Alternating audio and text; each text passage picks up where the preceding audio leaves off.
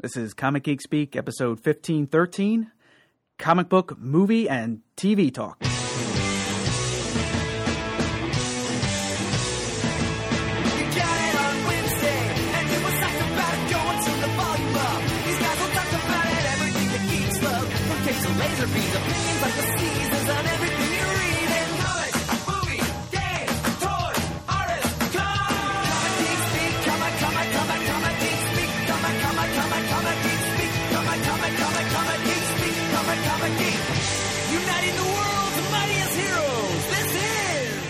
I'm Brian Chrisman. I'm Shane Kelly. I'm Adam Murdo.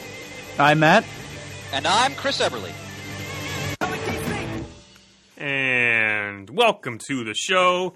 As Shane likes to mention, it's our loosey-goosey episode, but it's going to mostly focus on comic book movies. There's been a lot of announcements recently about upcoming movies. Time permitting, some TV talk, but the movie talk is going to go wherever it goes. Let the river flow. Let the whatever... Whatever, I'm using my hands more than I should. I consider my hands right now. And, you know, of course, the usual announcements at the front of the show. But Shane, hello. This episode of Comic Geek Speak is brought to you by InStockTrades.com. Go to InStock Trades for all your hardcover trade paperback needs. If it's on the website, it is in stock. On their front page, it's save up to 60% off select Marvel titles. There is thank you sale number 5 for everybody who was putting up with them while they moved. That really wasn't much to put up, but I'll take a sale. 60% off on select 60% off on select DC titles, so double dip in there with Marvel and DC. American Vampire volumes 1 through 5 are still on sale at 45% off. And check out their top 10 sellers. It's always fun to look at. Not going to read them this time. But yes. I always like looking at them. Yep. So go to InStockTrades.com. If it's in stock, it's on their site. If it's on their site, it's in stock. God, I'm backwards. what are the two things? Yikes a hootie. All right. Well, before we dive into the movie talk, a couple of quick things. I want to ask Chris, how did your Halloween sale go over? Oh, it went quite well, brother. It was well attended. We did very well in terms of our overall gross. It was a lot of fun. You know, I have no complaints. It was a great day, and of course, it wouldn't have been a day if you pants had not won some artist editions. Yeah. So happy you mentioned it. That's quite a segue. Yes. So I did post a couple of pictures on Twitter and Facebook that Chris always has great raffles where he's got many things up for a raffle. You can get a ticket. Tickets are like $1 a piece, 6 for $5, or in my case, I got the pants special. 70 tickets for $52. That was from Bill did that special, which actually was what it was I think the last time. And Chris had 4 art editions in the raffle: the Hellboy, the Marvel Comics covers, the Steranko, and the New Gods Kirby. So I put majority of my tickets in those. Actually, put all my tickets in the 3: the New Gods, the Steranko, and the Marvel Comics. And, I won the Marvel Comics Art Edition and the Kirby New God. But Shane blocked me, getting with a trifecta, and won the Steranko one. Shane the spoiler. Yes.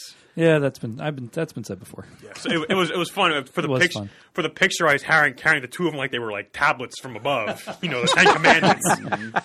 And the Steranko one covers my entire body from neck to almost my knee, so it hides all the weight I've gained from Halloween-y time candy. Well, your description of them as tablets from on high, I think, is accurate because they're probably as big as whatever tablets Moses had. Those are huge. The Steranko one, as Shane mentioned, is enormous. Massive. Yeah. And there's another one coming out that size, too. Well, the EC ones are around that size, are they? I believe, as well. God. And I'm not sure how big the new Spider-Man one's going to be with the random Romita pages. That's correct. But I will say this. Obviously, we do Free Comic Book Day in May. Per tradition, we're going to have a huge sale around that. We'll have another raffle. And you can certainly count on a couple new artist editions being in that as well. So listeners who maybe live a little bit far away, trust me, it's worth the trip. It is. To come to the sale. And I can offer you all this invitation now in terms of my brethren here on the air with me. Night before, we should all see Avengers. Ooh. Oh, that's right. That's a good idea. Nice way to tie in the movies, because we did that For 3 the last years ago. round. For the Yeah. Super Wild Pig Show, yeah. Yep. Keiko and I will open our house to all of you, of course. Come on over the night before. All of us in the room. That's it. Not everybody on the air. Yes. Not everybody Just in the room. That's Not everybody about the podcast land. Come to this house. Be one of this family. It'll be like that scene of Weird Science when they get to the party, they open the door, Kelly LeBlanc goes, "Hi!" 10,000 people waiting to storm the gates. Excellent. Well, that's a great idea. Thank you so much for that, Of course, sir. Chris. Go ahead. I'm sorry. No, I was just going to say, I was thinking of Fight Club, where he comes up the one day, realizes all these people are staying at the house. What's going on here? But Matt, I have to ask you, because Shane just sent me a picture. Why are you wearing a football helmet? I told Sophie that if... Sophie is your 1.5-year-old See, daughter. I didn't say it loud. I was keeping it quiet, just showing him what we were looking at. that if the Patriots would beat the Broncos, that I would wear the helmet during the recording. So I like to keep my promises to my daughter, and hence I did it. You're a man of honor, sir. A man of honor. Yes. But just a word about the arts editions, because I did post the pictures, and of course Peter Rios jumped in on the Facebook saying that it's going to be like all the things I put in storage and never open it up. Well, Peter, I did open up, and it is gorgeous. But I do have one minor complaint about the Marvel Comics edition. In the very front, it lists the Marvel covers. Yeah, I'm sorry, Marvel covers. Okay. Lists a table of contents. They're in order of the by artist. That's great. Lists the page numbers, everything. There are no page numbers in this book. There are no page numbers in this book, for the love of God. How am I going to... Because I keep going back, because I don't know all my artists necessarily, like who inked it or what issue it's from. So, guys, come on. I love these books, but... Must be That's the actually kind of funny. Marvel Previews never has page numbers either. Craziness. But yeah, so again, a great sale. I bought a lot of Daredevil back issues, got a few more Marvel team-ups 2-in-1s. And Chris had a bunch of those oversized 1970s Treasury editions. Oh, yes. Yep. Now, along with those and Mego figures, when I see those things, they take me right back to my childhood. I feel all warm and fuzzy, and I love them, and it's just great. So I had to buy a couple of them. But, of course, I bought them one I already had. I wasn't paying attention. So I got an extra copy of Superman versus Wonder Woman. Wow. So, since we don't really have any Muddle the Merds currently in our queue, I like to put this towards one of the prizes from Muddle the Merd. Okay. So tell us about, once again, what Muddle the Merd is there, Mr. Merd. All right, Muddle the Merd is our in-house trivia segment. I am the object. The Merd. Yes, I'm your target, folks. Bullseye painted here. So direct your packets of 3 comic book trivia questions to me. These threesomes of questions must consist of 1 Marvel Comics trivia question, 1 DC question, and 1 question pertaining to the publications of some other comics publisher. And they must also break down historically as 1 question relating to comics published before 1970, 1 relating to comics published between 1970 and 2000, and 1 question about comics published after the year 2000. And just mail them all in. Email them, I should say, to comicgeekspeak@gmail.com. Yes. Put Muddle the Merd in the subject line, and please don't forget to include the correct answers to the questions when you submit them. And at some point, they will then be directed at me. And if I fail to answer so much as a single question correctly, if I get all 3 of them wrong, you will be in receipt of this prize that Mr. Christman has obtained. This collector's edition, treasury-sized Superman versus Wonder Woman with art by Jose Luis Garcia Lopez. Inked by local boy Dan Adkins. And written by Jerry Conway, and has pictures of him in the back in the 70s, from Oh, wow. 1978. I didn't see that. The art is gorgeous. Oh, again, it just took me right back. It's a beautiful. There's some amazing splash pages. There's the fight between Superman and Wonder Woman. It's just great. So we got Baron Blitzkrieg in here. Blitzkrieg, yeah. So put that up in the Muddle the Merd prizes, and it could be yours if you muddle the Merd. All right. Does anybody else have any news to report? Anything off their chest before we dive into the movie talk? All right. Nope. Well, then, right into the movie talk. Do we have a Mohatmu announcement to make? Or Oh, yeah. Thank you for that, Mr. Murder. I almost forgot about that. wasn't Yes. sure we were doing it at the end? Or if Oh, we no, could just let's slip get this it in all now. out of the way at the front. The spin-off, if you will, another Merd production, his Mohatmu, which has been a daily reading of entries from the official handbook of the Marvel Universe, starting with from 1983. Exactly. Yep. He's been putting those out daily, and we put them out on the main CGS feed because I thought I wanted to give him some more exposure. Well, we had a little bit of pushback. It was too much coming on the feed, so we did give it its own separate feed. Mm-hmm. Yep, beginning November 3rd. Which is, as we record it, what is today is. Mm-hmm. So if you subscribe to this podcast via the Everything feed, you should still get them. I think Brian is doing a little bit of tinkering. By the time this episode goes live, there should be a specific CGS and Mohatmu feed. Or you can go to the website and get the app to get your daily dose of Murd if you don't want to get it, forced upon you, let's say. But again, you can go to the homepage. At the very bottom, there's the RSS information. That's above my pay grade, all the technical stuff there.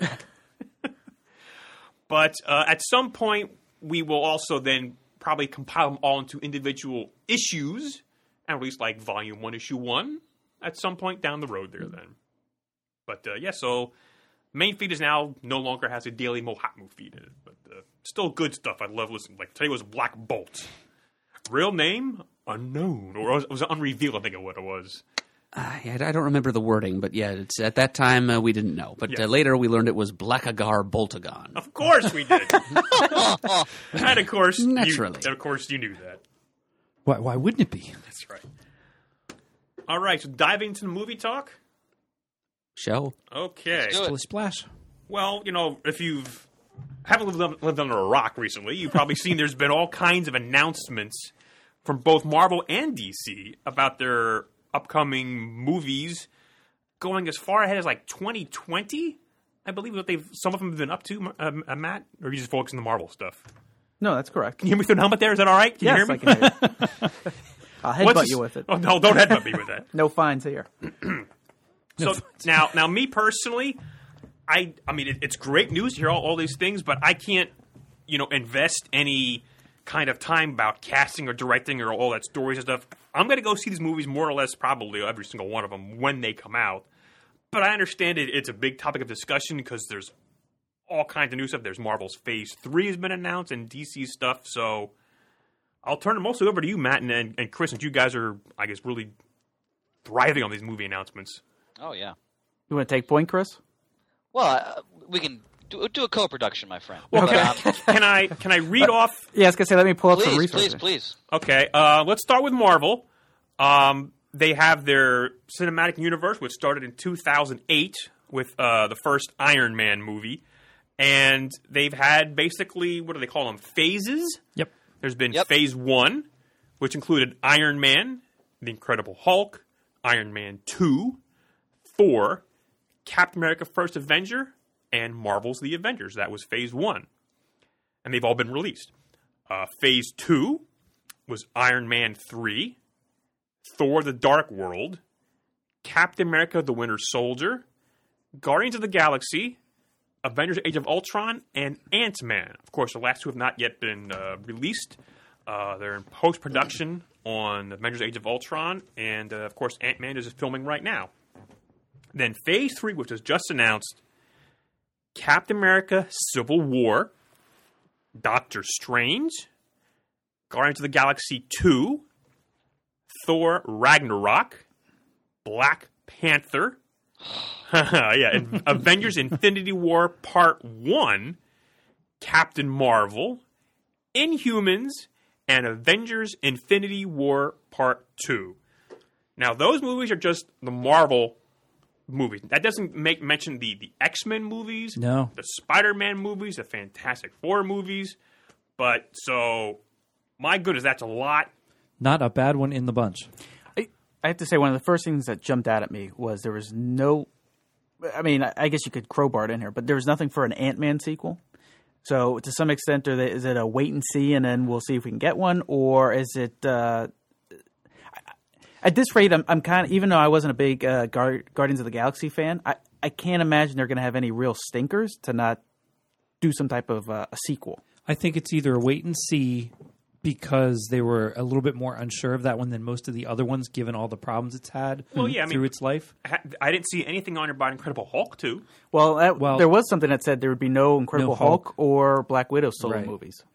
Okay. Well, the comments they made about the Hulk and the Black Widow, I probably read the same article Matt did, was that I think was it Kevin? How do you pronounce his last name? Feige or that sounds close enough. It he's the point man of Marvel Studios. The producer, basically. Yeah, they feel those characters work better inserted in these team films, and he made a point of mentioning that the Black Widow would be explored heavily in the Avengers. So that's where that's the party line is sticking to with those two characters. I think the Black Widow could easily carry a film personally. I think so too. And I hope, because A, Scarlett Johansson's a superb actress, and B, the Black Widow is a really well realized character, both in comics and in film. The Winter Soldier did wonders for that character. That was, I think, the best Black Widow appearance yet. And if they could easily do a Black Widow and Hawkeye movie, I would love to see the Black Widow in the Daredevil series eventually on Netflix.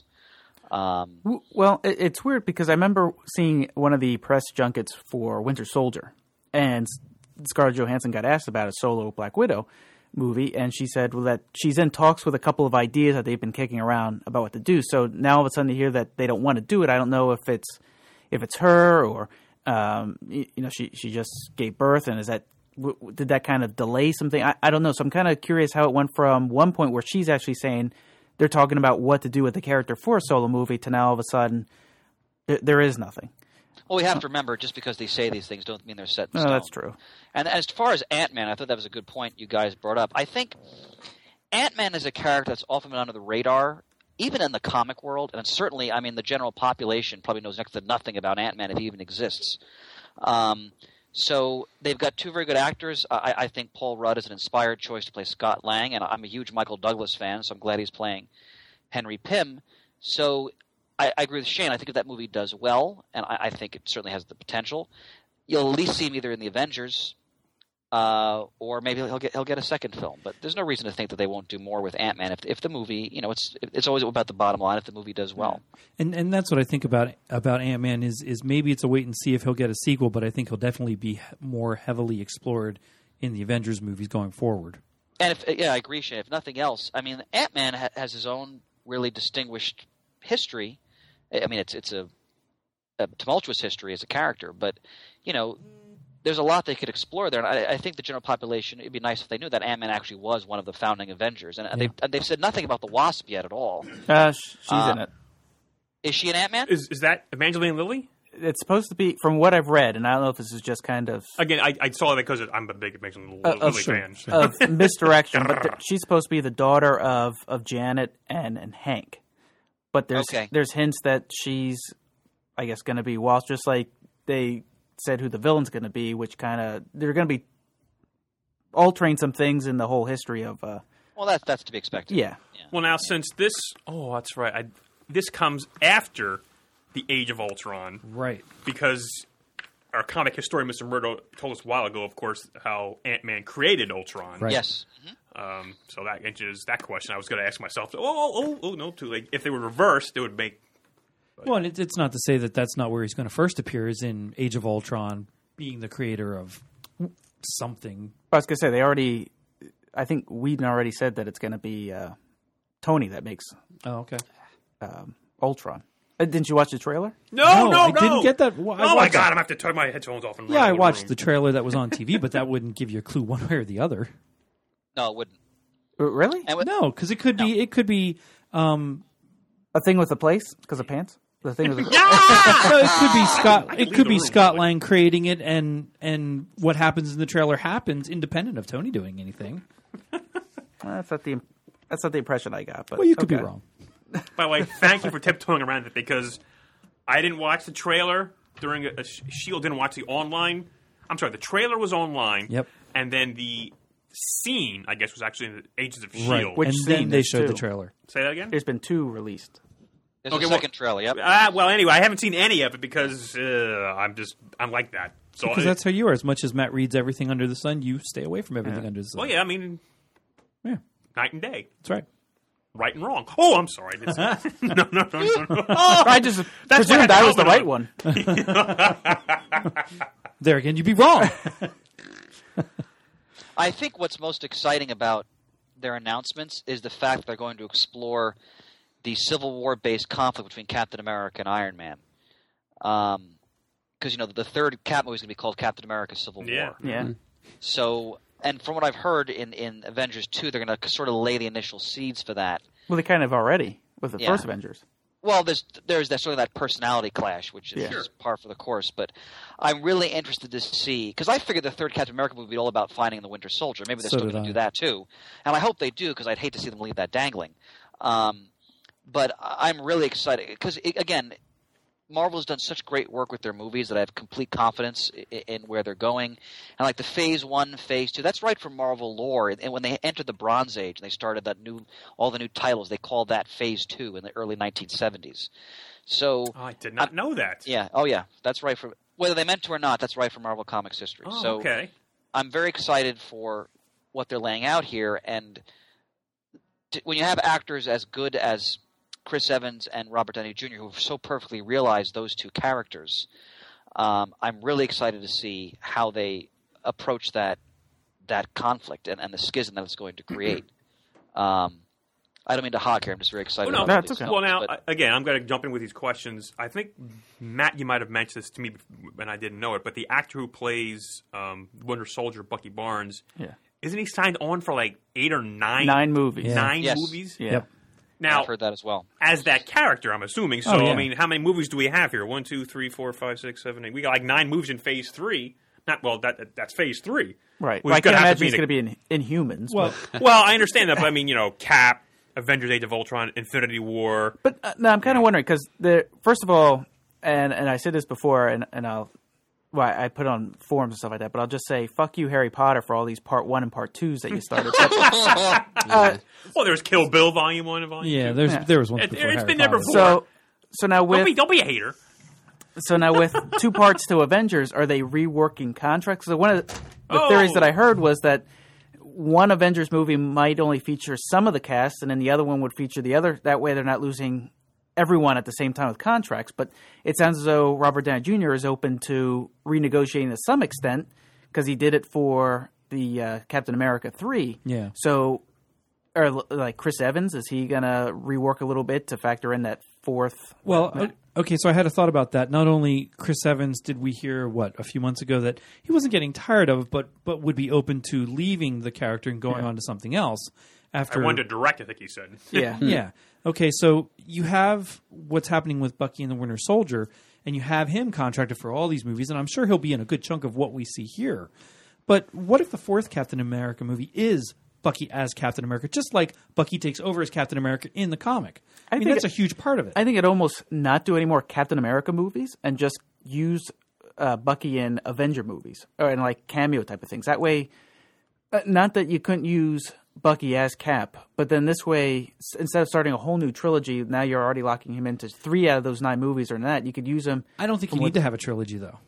I mean, I'm not saying that you're wrong, and I'm not saying that he's only going to be used in all these movies as one of the cast. But if they just make a 4th movie, who says it has to be a trilogy? He's already established and fairly popular. It's like Robert Downey Jr. At this point, I don't want to see an Iron Man 4. I'd rather any of his appearances, I'd rather them be in Avengers or in this case with Civil War, just so you're not burning him out and to the point where he does a 4th, maybe a 5th movie, and he's just like, I'm getting sick of this character, as opposed to now the burden's not all completely on him. Now he's sharing it. So now it's not a whole movie where he's got to kind of carry it. He's part of carrying it. So, right, but with Bucky, I wouldn't mind seeing one Cap movie where he's Cap. I mean, just one. We also take into account that they may make the Falcon Captain America too. Right.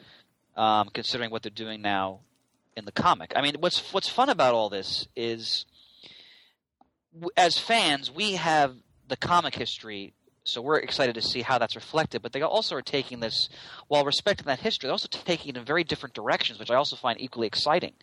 So, there's so many possibilities here. Like, I'm fascinated to see how they interpret the Inhumans on screen. Yeah. Pants, I didn't even know they were doing an Inhumans film. Oh. Really? Yeah, I didn't hear that one. Yeah. So that's and I'll come back to one of my normal little pet peeves / rants is one of the other studios going to wake up and go, you know what? Maybe we should try to link up with Marvel and get these other characters involved. Certainly Spider-Man at the very least, for God's sake. Supposedly that's what they're working on. Well, because they're all going to make a hell of a lot more money, I would imagine.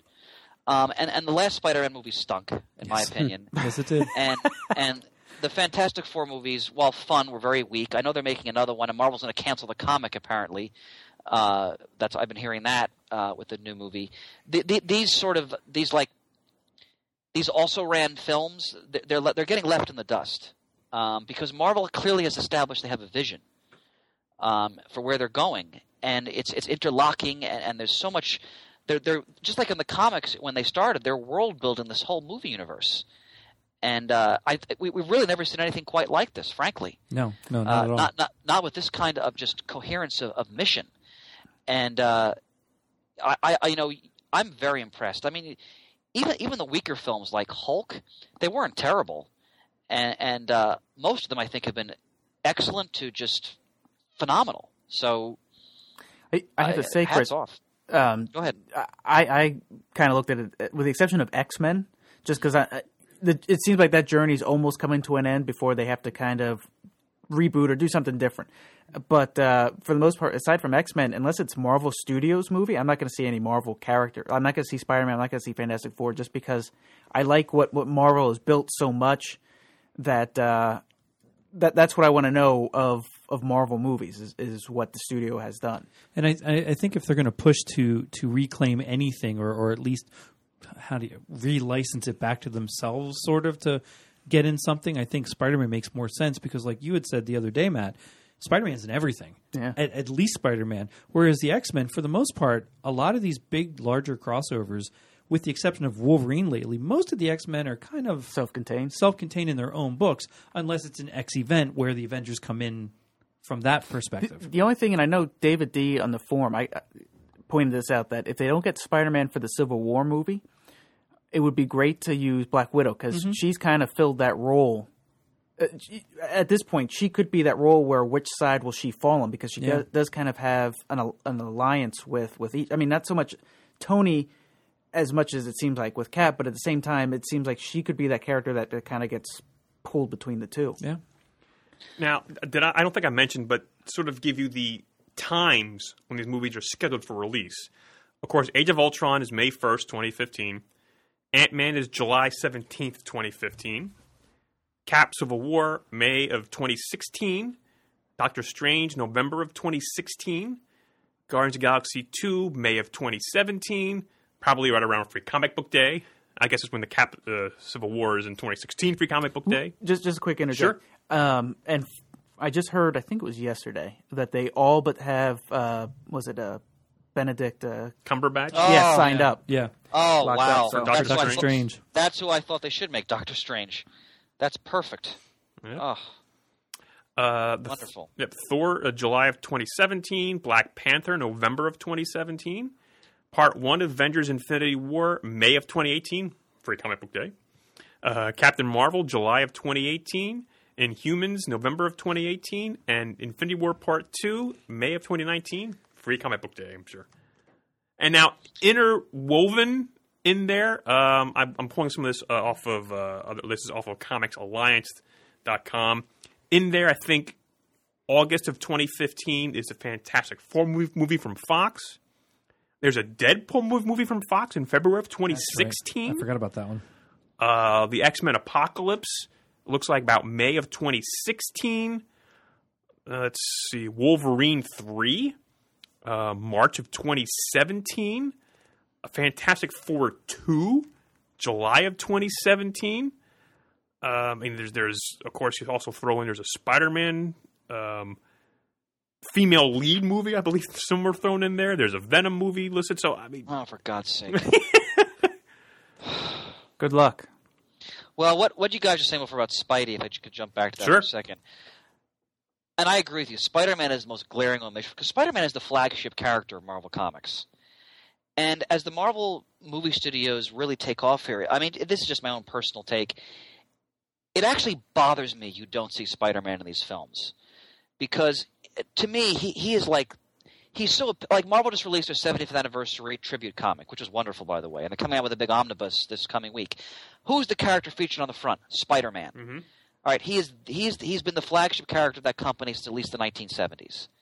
when he kind of eclipsed Fantastic Four in terms of sales and popularity. And I hope someday that, I don't know if it's feasible. I don't pretend to know the particulars, but that they get him back in here because, I mean, I think Matt and Shea made a good point about the X-Men. They're kind of self-contained. And the last X-Men movie I thought was excellent. Oh, fantastic. But get Spidey in there because he Spider-Man, like, look at Marvel Team Up. He works with virtually every other character in some capacity. And I think it's Andrew Garfield, right? Mm-hmm. Yes. I think he's a wonderful Spider-Man. No, I'd rather them reboot, recast, completely keep it separate from what this Amazing Spider-Man is. Well, who would you cast as Peter Parker at this point? Anything that's not connecting with the current trilogy that they're working on. So I don't know a specific person. I don't know these young actors. Speaking of casting, Cumberbatch is an inspired choice for Doctor Strange. That is perfect. Absolutely perfect. And the actor they picked for T'Challa is also excellent. Black Panther. I have to say, when they announced, when they're on, the whole thing that they're on the verge of signing Cumberbatch, I saw there's a lot of DC fanboys that were pissed because they were certain that he would be one of the DC characters. And I laughed. Well, I don't pretend to know what his strategy was, but it's safe to say that he's probably signing on for a very lucrative arrangement going forward. I like the fact that they basically have, I don't know what you want to call the general the movies we've seen so far, and then the Netflix that's going to be coming out, that's kind of like your street level guys. Guardians of the Galaxy, they open up the cosmic, and you see that they're going to have a sequel, and then with Captain Marvel, that continues it. Doc Strange, now they're going to go into the supernatural. So it seems as though they're not just sticking with what works; they want to branch out to other things. And I know when Kevin Moyer and I have our secret meetings. Exactly. We talked that, if they open up the supernatural, that would be a good avenue to take Moon Knight, and they kind of separate. I can't wait to Moon Knight.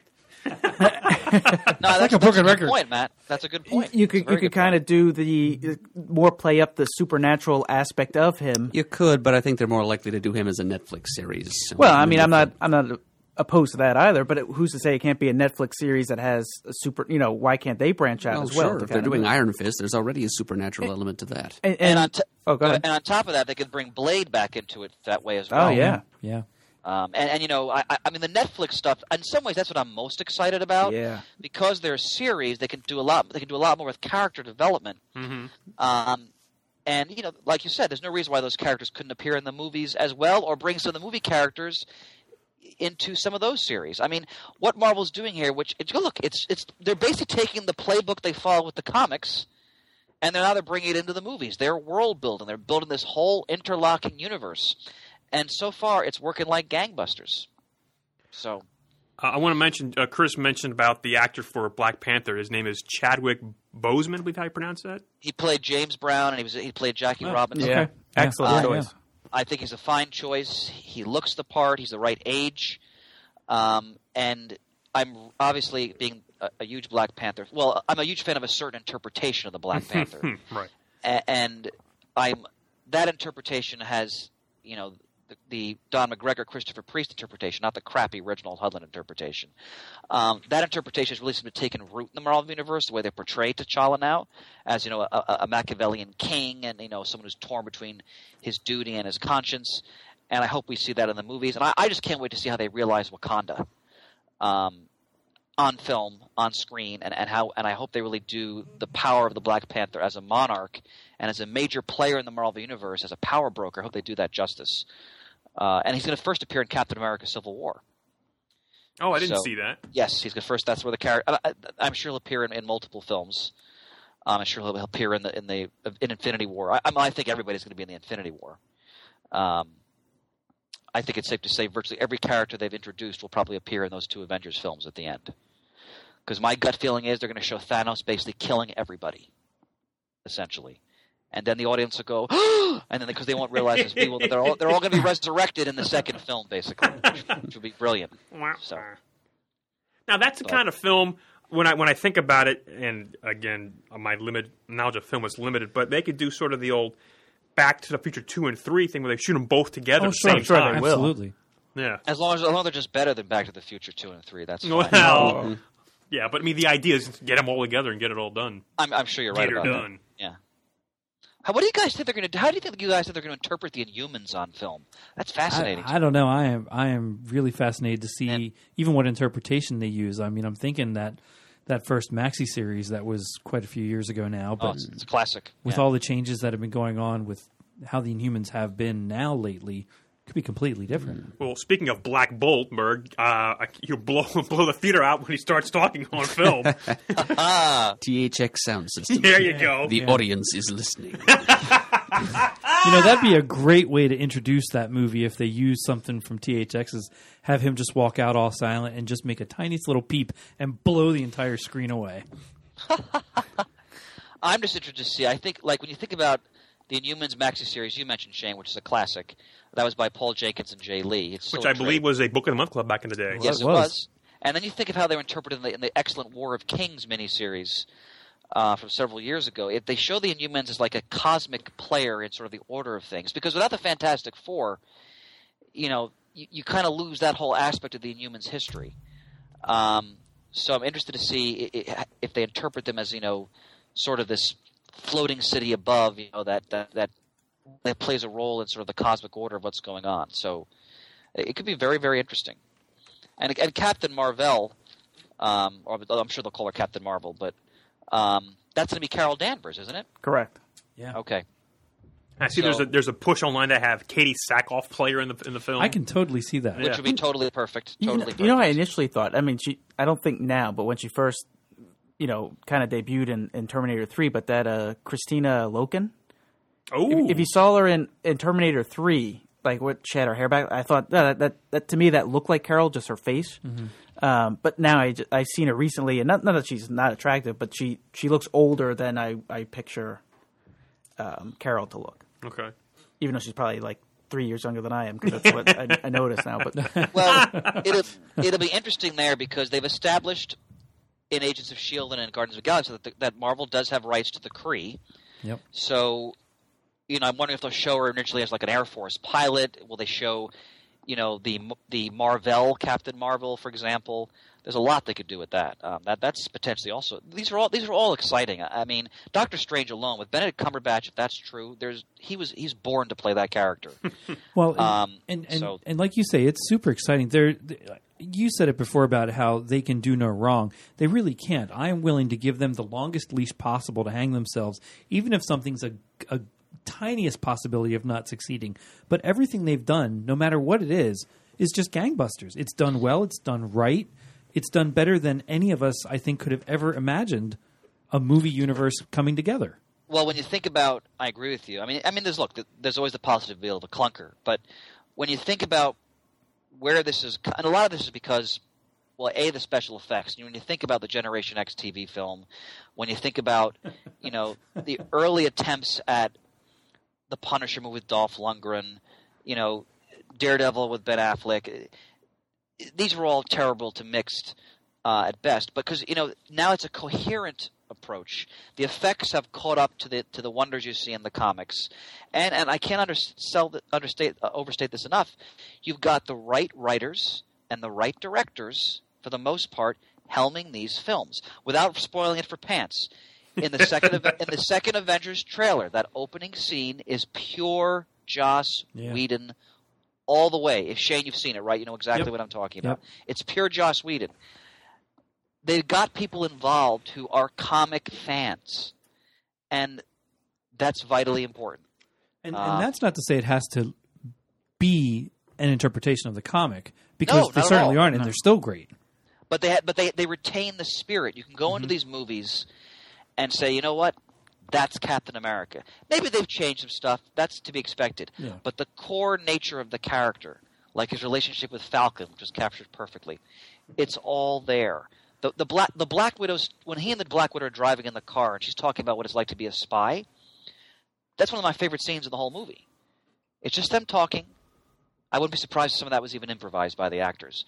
But and her talking about what is the essence of who she is as the Black Widow.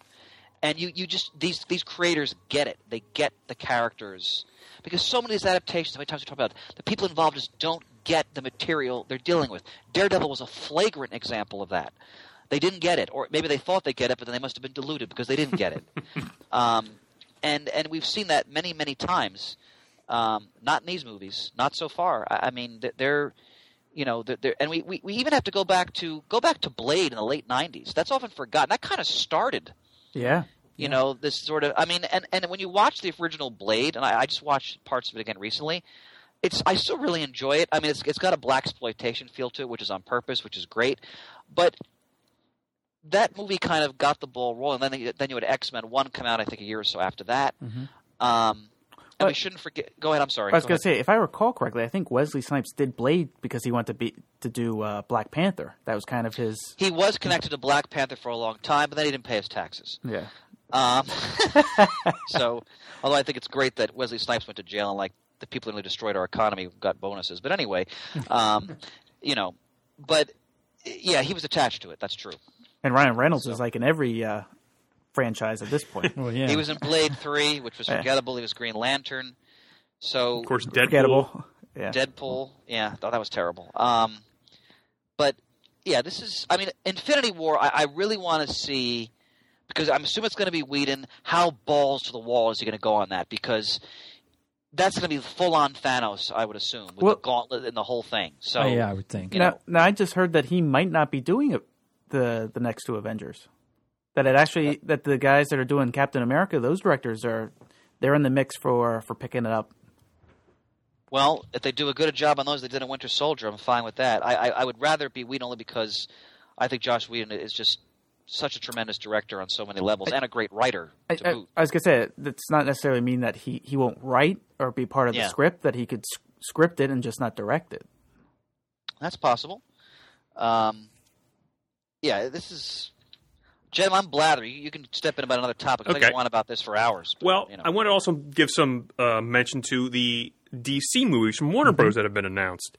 Sure. They recently announced, of course, Batman, Superman, Dawn of Justice is coming out in 2016. Suicide Squad for 2016. Wonder Woman solo movie in 2017. Justice League Part 1 in 2017. The Flash in 2018. Aquaman in 2018, Shazam in 2019, Justice League Part 2 in 2019, Cyborg in 2020, and Green Lantern in 2020. It's 2014 now. We're talking movies 6 years down the road. That's why I can't get too crazy about this, but it's something to talk about for this. But Suicide Squad movie, that's jumped out at me. Yeah. Oh, is that... Oh, God. And I thought there was also a Justice League Dark type movie that Guillermo del Toro was attached to. Does anybody even know what I'm talking about in the room? I heard about it, but I don't think it's going anywhere at this point. But at this point, and it's not that I'm not looking forward to some of those at least. To me, with the track record of DC, they need a couple under the belt before I just look at those as save-a-dates. Like with Marvel, I cement those in. They're happening. Yeah. Okay. But with DC, it's like, because if Batman versus Superman Dawn of Justice doesn't do as well as they hope, or I'm sure it'll make $1 billion, but people could still say they crammed too many characters in there and it sucks. It's all flash and no substance. Will they continue? I mean, will the next movie will they hold back on Suicide Squad until they get the Justice League movie out and then kind of feel that out? Well, maybe we should just focus on this instead of some of these, because. So with Suicide Squad, I'm assuming they're going to use the current one to kind of pander to the current masses. Well, don't assume anything. I mean, what do you make? I'm going to make an assumption. Where's your facts? So, think about some of the characters or any of the. Oh, let's just look at Suicide Squad in general then. Are any of those really name brands that people are going to be? They're going to go. I'm going to give that one a shot because I've heard of. I mean, Harley Quinn is arguably probably the most common name in the general public. Probably. Now, the thing that Guardians of the Galaxy had is Meg ran into this. I had no interest in seeing it in the theater, and she saw Marvel Studios. She said, let's go see it. So, to some extent, is it Marvel had established something that people trusted in, a brand. DC, they won't have it yet by the time Suicide Squad comes out. So, are people just going to go, oh, DC, it's another DC movie, I'm going to go see it, even though I have never heard of these characters before? Yeah, I think that's going to be a harder sell than what Marvel has already done. And to a certain extent, it looks like DC's trying to play catch up in a way. I hope that they just kind of finally figured out how they can move their universe forward and it's successful, I'd be perfectly happy if it's just as good as what happens with Marvel. I'm a little bit more skeptical of that at this point because, like you said, Matt, their track record's not so great. And I'm not saying they have to build it exactly the way that Marvel did, no. but at the same time, I don't want Dawn of Justice to be 30 minutes worth of crowbarring characters in there just to say, hey, look, we cast this character, we're going to have this character come out. Because then the story itself is going to get sacrificed. Yeah, and then it'll just, like I said, it'll be all flash and no substance. And I don't want... I want substance. You know, if you want to convince me that DC is going to have a great movie franchise, you got to give me good stories and not just what I've heard Amazing Spider-Man 2 was, where it looked nice, but there was no substance to it. You're absolutely right. Well, now, you mentioned about crowbarring characters. Now, I get Wonder Woman, of course, is going to be in that movie, The Dawn of Justice. But has there, I mean, like, there's rumors I hear of Aquaman being in there. Has there been any official announcements, or is this all speculation of who's going to be in the movie? Well, because they're supposed to be filming it back-to-back with Justice League. Really? Yeah. Suppose hasn't filming started on this already, though? Of what? Of The Dawn of Justice. Yeah. But the movie's not supposed to come out until, what was it, 2016? 2016. So that supposedly they're filming things back-to-back with Justice League, okay. and that's why, even though they've cast Aquaman, and they've cast Wonder Woman, and they've cast The Flash, right. and Cyborg, that they... that, you know, it's a question of will they make some type of a cameo in this next movie, or is it just that they're filming everything at once, that they're essentially, you know, they're getting ready for Justice League. Okay. And I got to tell you, one of the big things that people want, and I hope they stay away from it, quite frankly, is a solo Ben Affleck Batman movie, because he's supposed to be sorry, Pants and Spoilers. He's supposed to be about 45.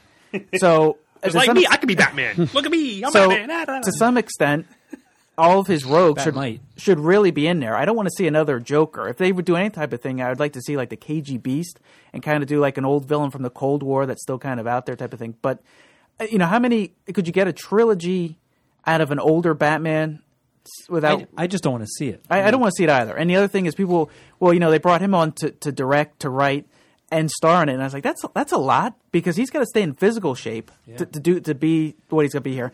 Then he's got to write it. Then he's directing it as well. Who's he's starring in it. The rumor is that... Oh, the rumor. You don't get rumors.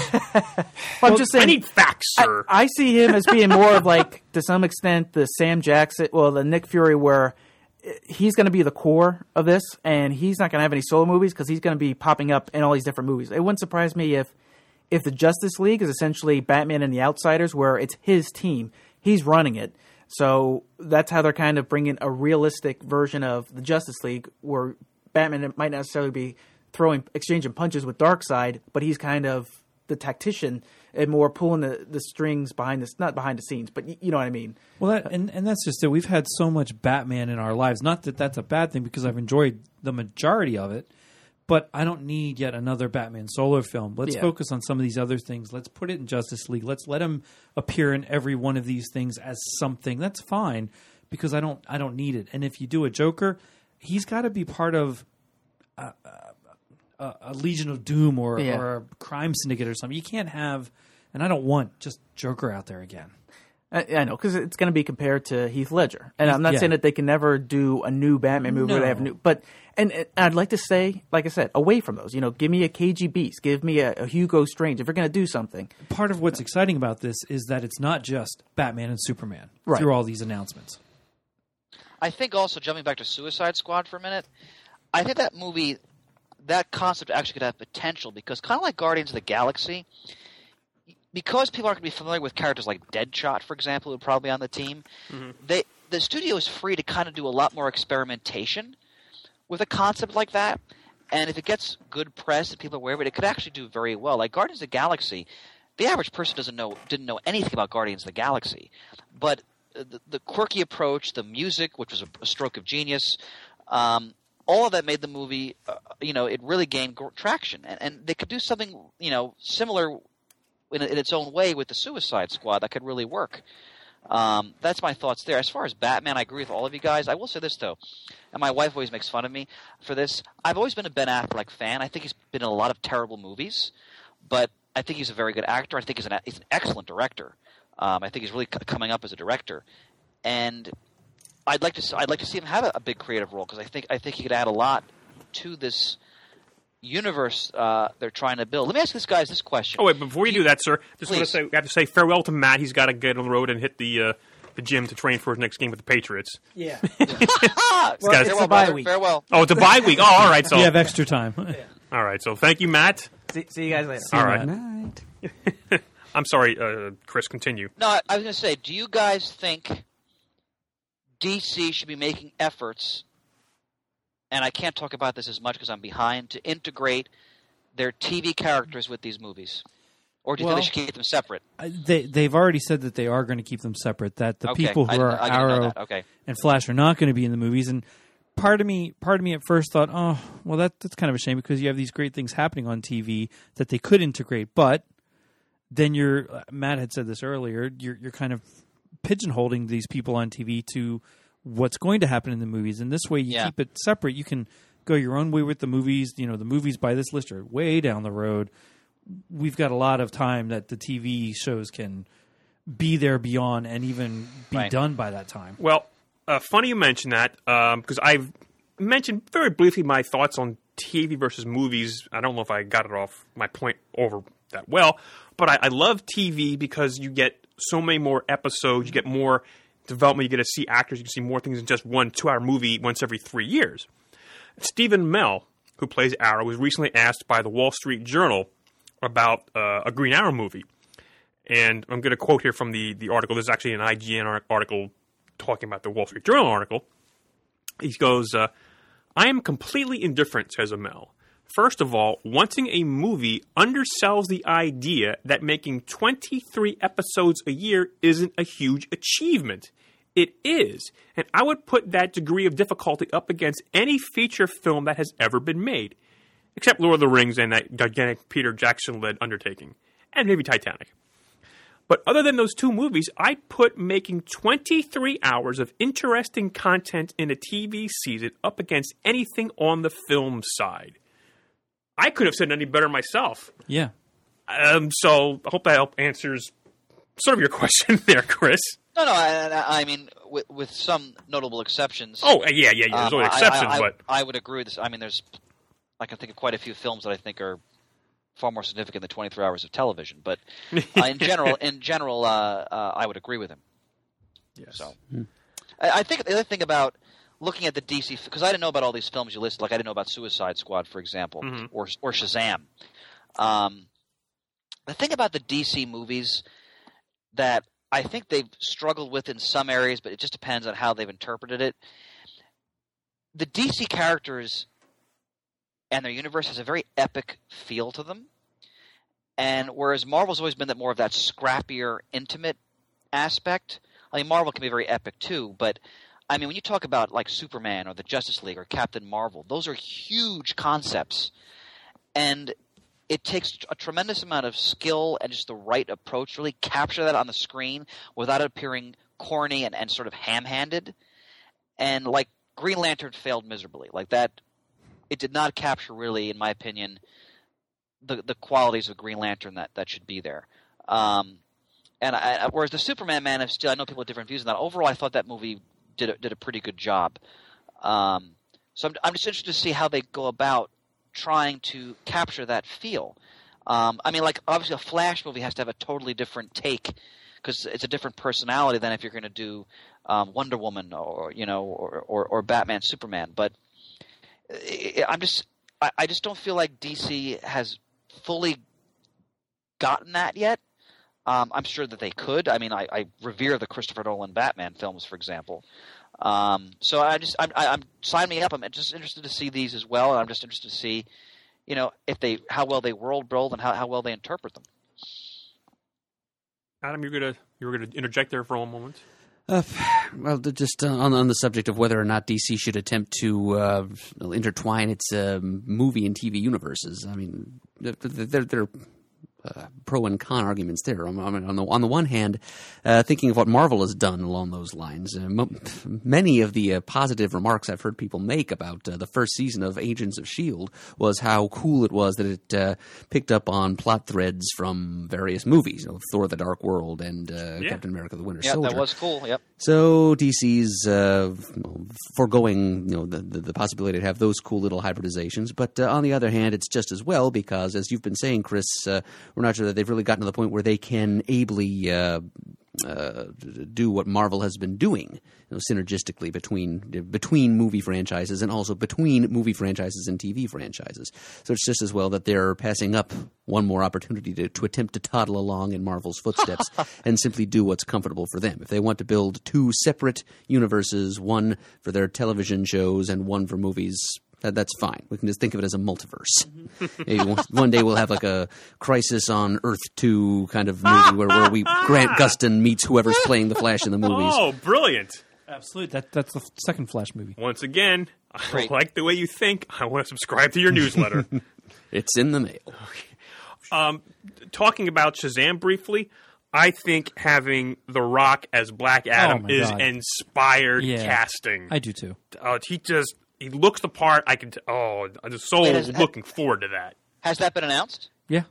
Oh, that's fabulous. Pretty sure it has. If it hasn't, I must apologize, but I'm pretty sure that's been announced. And who's playing Captain Marvel? They haven't told us. I don't think they've gone that far. Yeah. And again, you can't really call him Captain Marvel because you've got Captain Marvel at Marvel, and they own the copyright to that. Yeah, that's a whole other. Yeah, so the movie's going to be called Shazam. I'm just hoping against hope that they're not going to force the character to go by the name of Shazam, because it's kind of embarrassing when a superhero can't even pronounce his own name without depowering himself.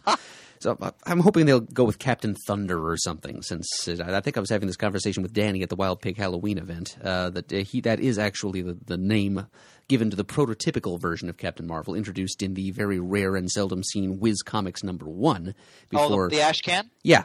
Yeah, that's right. Yeah, before the big red cheese that we all know and love was then introduced in full flower in Whiz Comics #2. Well, Murd, as a huge fan of Captain Marvel, what's your feeling on this movie? I mean, it's far too soon to say, Chris. Yeah. I've been keeping quiet through most of this conversation because it's all just pissing in the wind, as it were, just idle speculation. And Matt himself has often said, until I see something more concrete, why even bother to talk? And yet that never stops him from talking. We had no show otherwise. My only thing about that is, I think it's you can say that of the DC side of it. The Marvel side, I think you're pretty sure. They put a lot more effort and have proven themselves in these first two phases that, all that stuff they've planned out through 2020, whatever it is, I actually think that has a really good chance of all happening just the way they want it and have announced it. Now, by now, they've got their infrastructure in place, and they know what how to get these things through the assembly line. Yeah. They're good at planning these things out in advance. But DC is still finding their feet, it seems. And that's part of the frustration is how long has Warner Brothers owned these characters, and they still struggle with movies. TV shows they do pretty good with. Cartoons they're phenomenal with, but boy, movies they've always struggled a little bit. Well, we have to remember, though, to balance that, we can't take away the impact of the first Superman film in 1978. Oh no, absolutely. Which still for me is one of the best comic book adaptations ever made. Amen. And in terms of capturing the spirit of a character, and I mean we were very well. Murd wasn't even alive yet when that movie came out. He was born the year later. But, no, I was just born mere weeks later. Actually, was it like Christmas time of '78 when it was released? I'm not sure of the month it came out. To be honest with you, you could be right about that, but. The point I'm making is we all grew up with that movie, and we can remember the impact that film had because, as Pants has often noted, that famous tagline, "You'll believe a man can fly." And the impact of that at the time, I mean, that movie was a seismic shift. But, a lot of superhero movies that came after it weren't very good. But also with Batman, I mean, the first Tim Burton film I thought was wonderful, and I can't wait to see Michael Keaton kind of satirize himself in Birdman. For me, the Nolan films are a staggering achievement. So DC has shown or Warner Brothers has shown they can produce things, but like as Shane was saying, they just haven't found that footing yet for like the coherent approach. But I mean, I'm confident they can do that. Certainly, I mean. Marvel's just blown the door off with just they've taken the way they've built up their comic universe, and now they've brought it to the films. The special effects are finally there to catch up with that. We also can't forget that how the lack of special effects, maybe it was charming, but really handicapped a lot of this stuff. I mean, you can paint Lou Ferrigno green and it's fun, but there's only so much you can do with that because it's not really the Hulk, right? It's a version of the Hulk that's is limited in what they can actually do. They can't have him fighting the Abomination in 1978. I mean, it's not or like the Spider-Man show that Kevin loves. I love that show. It's fun, but it's a guy on a string walking up a wall. I mean, there's only so much they can do. And not to take away from that stuff because I still enjoy it, but now they've got the technology and they have so much to build from. And if you just have the right hand at the tiller, you're good to go. And I'm confident that, and again, like Bird said, this is all fun speculation, but DC can certainly. It's not like Marvel has a monopoly on smart people who know how to write and direct movies. So, it can. They're hopefully that what Pants just listed these various dates and projects, if they happen, will again establish that world building. Because hey, anything that gets comic properties in the public eye, making people aware of these characters, maybe won't do much to save the comic book format in the long run, but at least keeps that world and these characters alive for everybody to enjoy in these various multimedia formats. So as long as it's quality, the more the better. Hear, hear. Agreed.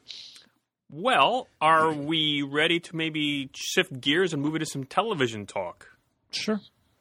Can you call me back? Because unfortunately I can't participate because I'm a season behind on some of these shows. Yes, that's no fun. We will get you back on for the next round of episodes, Mr. Eberly. As always, thank you for coming and arrive home safely. Honored brethren, I look forward to hearing from you soon. All right, sir. All right. Bye. Bye. Bye-bye. All right, so there may be some spoilers in these discussions because, I mean, again, talk about comic book movies, it's a hell of a time for comic book-related TV shows right now. Sure I mean, is. Sunday night, you've got The Walking Dead. Monday night, you've got Gotham. Again, this is all United States we're talking about. Yeah. Tuesday, you've got The Flash, followed by, on another network, Marvel's Agents of S.H.I.E.L.D. Wednesday, you've got Arrow. Friday, you've got Constantine. Or is it Constantine? No, it's Constantine they're pronouncing it on the TV show. On the it's TV show, it's Constantine, Constantine. That's correct. But it did come to light in the comics that Alan Moore's version of the character was pronounced Constantine. Right, that's why I think I've been saying that for the most part. But yeah, it's like so. You Let's say just pretend it's like Earth 1 versus Earth 2. Right. Potato. So, I mean, what do you want to talk about first? I know you haven't necessarily watched all seasons or all shows. The only thing I'm behind on is Walking Dead. Everything else I've seen. All right, I'll just mention briefly about The Walking Dead. No spoilers. Holy cow! The season premiere. Well, and when I say I'm behind, I didn't even watch last season yet. Okay, well, the season premiere, the way it started out was brutal and shocking. I'm going, oh my god, it was cringeworthy. They do a great job of shocking the hell out of you. But there was a cameo in the first episode of The Walking Dead where the actor, I forget his name, who plays the Penguin in Gotham. No, Robin Lord Taylor. Thank you. Was on The Walking Dead very briefly, and I won't say any more about that, but I was like, oh, wow, streams crossing anyway. Yeah, right. But yeah, that's been really... This is one of the nice things you can do about the TV show and AMC in particular. It's not necessarily all action-packed. Boom. They are doing some long, drawn-out scenes, some single cameras, just keeping on the scene for a long time, no cuts. It's keeping a very nice pace, which I'm amazed how people are just able to sit through that sometimes. But I think it's really, really wonderful right now what they're doing with it.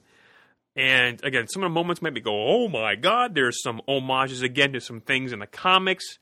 There's some cliffhangers and like episodes. It's like, I can't wait for the next episode to come up there. There's episodes where the whole cast is like not even in the episode, where they focus on other characters and so forth. Okay. So again, that's one nice thing. You can develop these things over. I mean, it's been on for 5 seasons. There's going to be a 6th season of The Walking Dead. Am I right in hearing that there was going to be a spinoff about other things happening? There's going to be a spinoff of other characters. I don't have specifics on that. I know that's out there, but I haven't really paid much attention to that.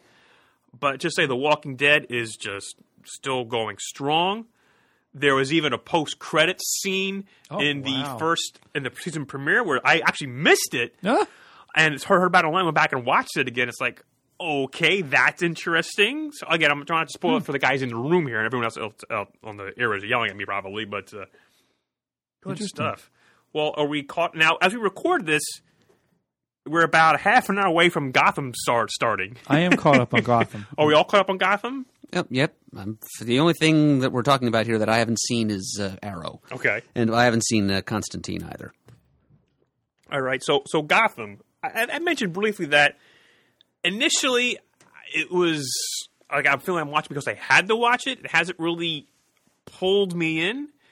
But the developments of the last episode where the Penguin, who everybody in Gotham thought was killed by Gordon, and Bullock thought that Gordon killed him, pops into Gotham headquarters, police headquarters, as Gordon and Bullock have been arrested by the SCU. MCU. Did I say? Okay, I'm thinking Metropolis SCU. Right. MCU. Okay. Yeah, so you've got Montana, Crispus Allen, what did I say? Montana. Sorry. Fresh from the San Francisco 49ers. Renee Montoya, you got Crispus Allen, you've got Harvey Bullock, Jim Gordon, Penguin, all converging together, and it's like, that ending got me going. And you saw Selena Kyle very briefly in the most recent episode. So, I mean, I'm talking vaguely here. So, guys, what are your thoughts on how it's been going these first 5 or 6 episodes? It's okay. Yeah, I enjoyed enough to watch it. I don't make it a point that if I'm home on a Monday to sit down and watch it. Sometimes I get to, sometimes I don't. I won't say it's bad, but it's not bowling me over like Agents of S.H.I.E.L.D., Arrow, Flash, and even Constantine really Constantine? is. Not the show is... We have to accept that the show is Constantine. In the comics, it may be Constantine, but on NBC, it's going to be Constantine. I know. And I'm enjoying aspects of Gotham. It still has to win me over though a little bit. And I'm giving it the whole season. Marvel Agents of S.H.I.E.L.D. started out terrible terrible. The first few episodes of the Freak of the Week stuff were pretty bad, and it's not even because of the Freak of the Week stuff necessarily. It's not. I just didn't care about any of the characters. It just wasn't going anywhere. It just didn't seem like they knew what they were doing, and then they figured it out. Yeah, and it's worked. And I don't think that's necessarily because of what they did with tying it into Captain America and all that. I just think they found their own way. They finally settled down with what they wanted to do, got an idea, and went towards it. Gotham has to do that for me yet. Now, it's gotten really good the last couple episodes, I believe especially with this build-up. Ben Edlund wrote this most recent episode, who created The Tick. Oh, yes, he's written a couple. I think he's an executive producer or something like that of the entire show. For me, and I'm just going to go on a bit of a tangent, directors, writers, all that stuff, obviously it's very important, but sometimes for me, I just want to sit in front of the TV and veg out and watch the episode. And if there's other things that come to light, like, I know that Ben Edlund. There he is. Well, then that's okay, great. And sometimes later on reruns or a rewatch of some kind, I'll catch something in a credit that'll say a name like that. I'm like, okay, well, that's kind of exciting. So, I'm not 100% knowledgeable in every single aspect of these TV shows, just the surface, basically, of seeing the episode as it airs. I think from the start with Gotham, the production value is out of this world. I think the way it's made and looks is absolutely fantastic. My biggest complaint, and we talked about it a little bit with the first show, is it was way too many introductions all at one time. Mm-hmm. But they've really done a good job of pacing the rest of that out as the episodes have built upon each other, really giving Gordon a way to build what he wants to do with Gotham. Even when he has to go against Harvey or kind of rein Harvey in when Harvey doesn't really give a rip and wants to do it his way. And the fact that Harvey cavorts with such criminal elements of Gotham where Jim Gordon's a little bit uncomfortable with that, even now. I think the way they're developing the Penguin is brilliant. I think he's probably, and I think a lot of people would agree, he's the best of the bunch of what villains you see in there so far and how they're developing him. I'm curious. I'm really excited and curious to see what they do from tonight's episode forward. Thoughts, Mr. Murdo? Oh, well, I completely agree that the show has been on an upward trajectory here. It's improving a great deal. There have been some times when I just couldn't stop my eyes from rolling and the groan from bubbling up in my throat over the first few episodes. I think that the second episode with those two agents of the doll maker who show up and are kidnapping kids from Gotham streets. I felt like I was watching – I think somebody else on the forums made the same observation, and I had the same reaction. I felt like I was watching an episode of the early 90s Flash show. That's a good comparison. Episode where there was a friend of Tina McGee's who showed up and was conducting experiments on the homeless like injecting them with mutagenic drugs and such. I kind of felt like I was watching that as these guys showed up and started kidnapping Gotham street kids. So things got they've gotten a little less bizarre and less. Somehow I feel that on some level they need to go for these really outlandish plot ideas just to play up the fact that this is a comic book cop drama. There are times when they kind of veer pretty strongly in the direction of the Tim Burton vision of Batman and of Gotham City. There's like a toned-down version of his interpretation of the Batman world and this sort of postmodern retro pastiche of the Gotham City of the Golden Age. And really, it's one thing I can say for even the most ridiculous, kitschy, cheesy, dumb story ideas that they've had. It's shoddy storytelling in very much the same way that a lot of Golden Age comics were shoddy storytelling. So I can write it off as kind of a tribute to that. Some of the very hammy, over the top performances by like minor characters, people that the GCPD drag in to testify or to give them leads. A lot of those characters are really played to the hilt, and they're kind of like Runyon-esque caricatures. I'm sorry. Runyon-esque? Damon Runyon, writer of short stories of the New York underworld circa the 40s and 50s. Guys and Dolls was based on. So if something's Runyon-esque, it sounds like something that comes out of Guys and Dolls. Okay. Like the people that Bullock and Gordon would drag in me, like, I saw that guy last week. He was acting crazy. Thank you. I'm sorry, I didn't get the reference there. Yeah, so I figure that they're probably just trying to play it like they're bit characters in an old 1940s Batman comic. So it's not exactly the show I had hoped it would be, but it's becoming at least a good show over time. I mean, I agree completely with both of you who said that this last episode or two has been a major improvement. I noticed that the Spirit of the Goat episode from last week contained zero Fish Mooney of Jada Pinkett Smith, which was major bone of contention with a lot of people who've seen the show. They hate her over-the-top Eartha Kitt impression. Thank you. That's an excellent way to put it. I was trying to put my finger on it. I just don't care for the character. And over the top, that's exactly what bugs me about it.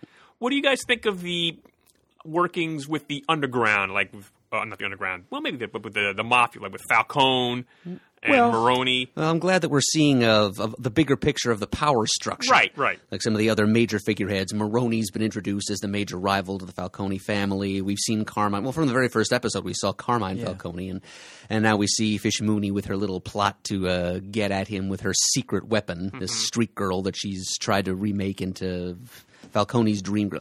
I have to say this. This is a minor point, but the scene in the episode before last week's where the secret weapon has been all dolled up in her white outfit and she comes strolling in looking like a cross between an angel and like a Wellesley College class president, and here she comes. And here's Falcone just sitting here feeding the pigeons in the park. No bodyguards, no consigliere, nothing like that around him. He's just there by himself. Dum-de-dum, I'm just a poor lonely old mafia don, and I sure do wish I had a sweetheart to sing arias to me. Doop-de-doop-de-doo. And here she comes strolling in, and it's that meet cute is probably the most ridiculous thing I've seen on television all year. That Falcone would fall for this is only slightly more plausible than Elmer Fudd falling in love with Bugs Bunny in drag. So the fact that whole subplot was left out of this most recent episode sure didn't hurt. Yeah. Spoke a lot for it. But yeah, I agree, Shane. It's nice that we're seeing the landscape of the Gotham underworld, and I'm thrilled that the Penguins arc is probably my favorite thing about the show so far. Finding his way into that power structure. And I think what you said about how the cops work with the underworld makes sense for the way Gotham is now. Because, like Falcone's character, I think he said in the first episode, there has to be a balance. Thomas and Martha Wayne provided that against his corrupt mafia family. So now that that's not there, there has to be something else, and Gordon's going to become that. But for now, he still has to work with what he has, and that means Harvey's going to work with Fish Mooney, and that means that he's got to now answer to what was the other crime boss's name? Maroni. Yeah, a.k.a. the guy who threw acid in Harvey Dent's face in the comics. Right. Oh, God, I forgot about that.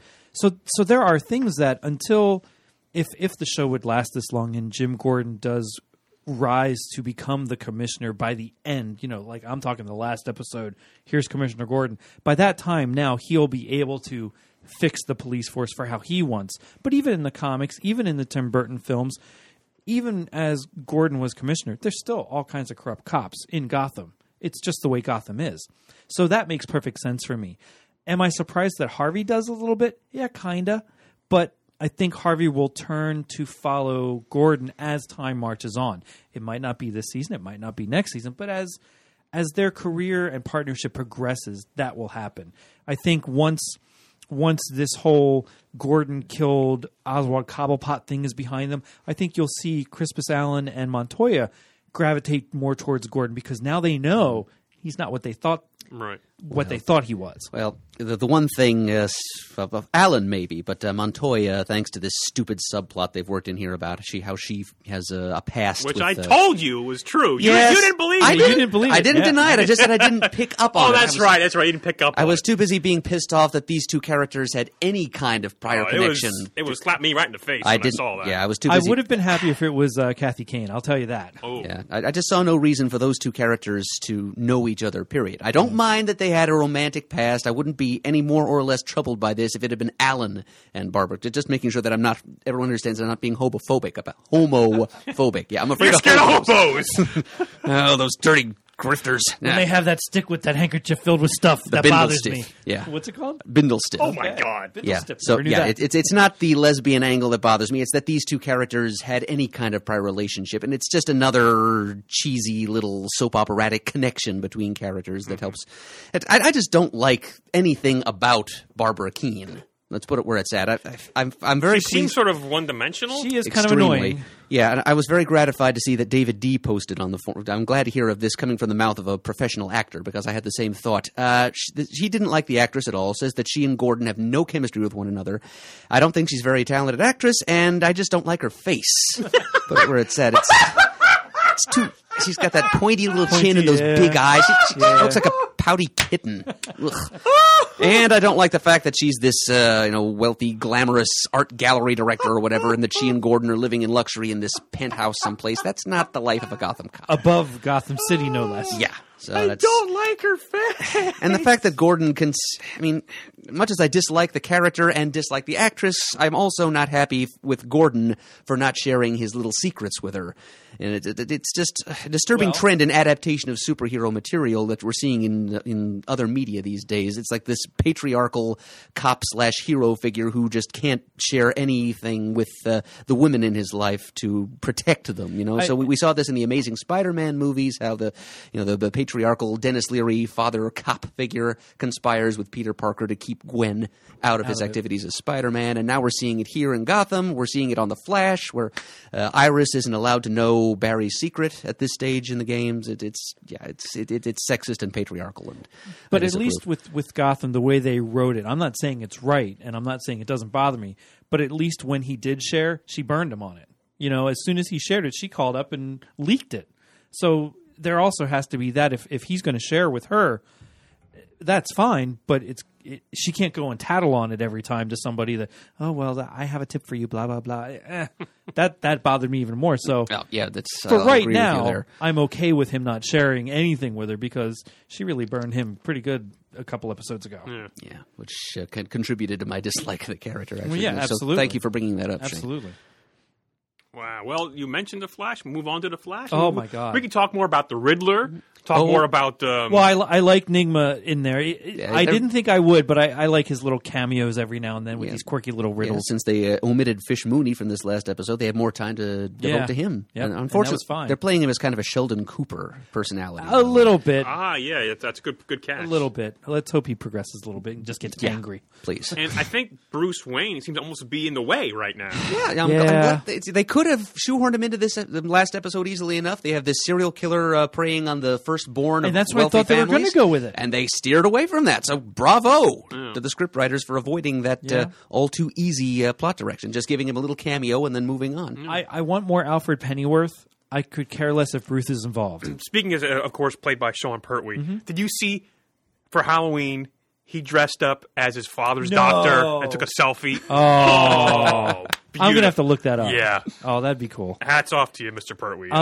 I feel like Bruce is in the way. I don't, as much as he's despondent and upset and torn to shreds over what's happened, as we've read 1,000 times over, I just don't think he'd be figuring this kind of stuff out yet. Right. He wouldn't be sitting around with a room dedicated to blocking out all the clues he's gathered in, a month's time about his parents' murder. That comes later for me. So if it continues and it turns out good, I'm fine. It is the show. It is the way it is. It's just my least favorite part of it is Bruce being in there doing something, because I don't think he would be doing anything yet. Okay. On to The Flash. Oh, boy. Yeah, we haven't even talked about The Flash on the podcast yet, have we? Wow, I'm not sure we have. I think Chris and I did, just maybe briefly. But well, yeah, again, as we record this, we're 4 episodes in. Right you are. I believe the next episode airs tomorrow as we're recording this. Overall, one of my fears, I think I mentioned one of my fears early on the podcast, that I was afraid it might become a freak of the week, similar to how Smallville did when it first started. Because, you had there, of course, the meteor shower, and that created all kinds of villains or anomalies, freaks, if you will, in Smallville. And sure enough, the same thing's happening on The Flash, except Flash, substitute super collider accident for meteor storm. Right. However, in the most recent episode, they actually had Captain Cold, who didn't really have anything to do with that. Oh, yes. Major applause to the creative team for that, because in the New 52, Captain Cold's powers are innate. He's just firing cold blasts from his hands instead of from a gun. I didn't even know that. So thank you so much, creative team of the Flash TV show, for giving Captain Cold back his gun and not following along with what's happening in the New 52 comics. Now, for me, I expected it to be Freak of the Week for at least 6 episodes. So, like Mert applauds for getting the cold gun right away, I applaud for them not being Freak of the Week every single week, starting now, it seems. I like that they had on the Mist. That was interesting. I like that they had a version of the Weather Wizard, but like we talked the other day, Mert, I think his brother will show up as the Weather Wizard as time marches on. Not knowing when I first saw the first maybe 2 episodes, but then finding out that they didn't even know as a show if they were picked up for the whole season, made even more sense. Which they have been. Right. But made more sense why you would have a Freak of the Week with just a couple little things that could turn into big overarching story, because why waste the time when you're trying to grab the audience into the first 6 episodes or whatever it was that they were filming before you find out if you're picked up for the season. Now that they're picked up, I fully expect everything to move forward more heavily intertwined and less total Freak of the Week stuff.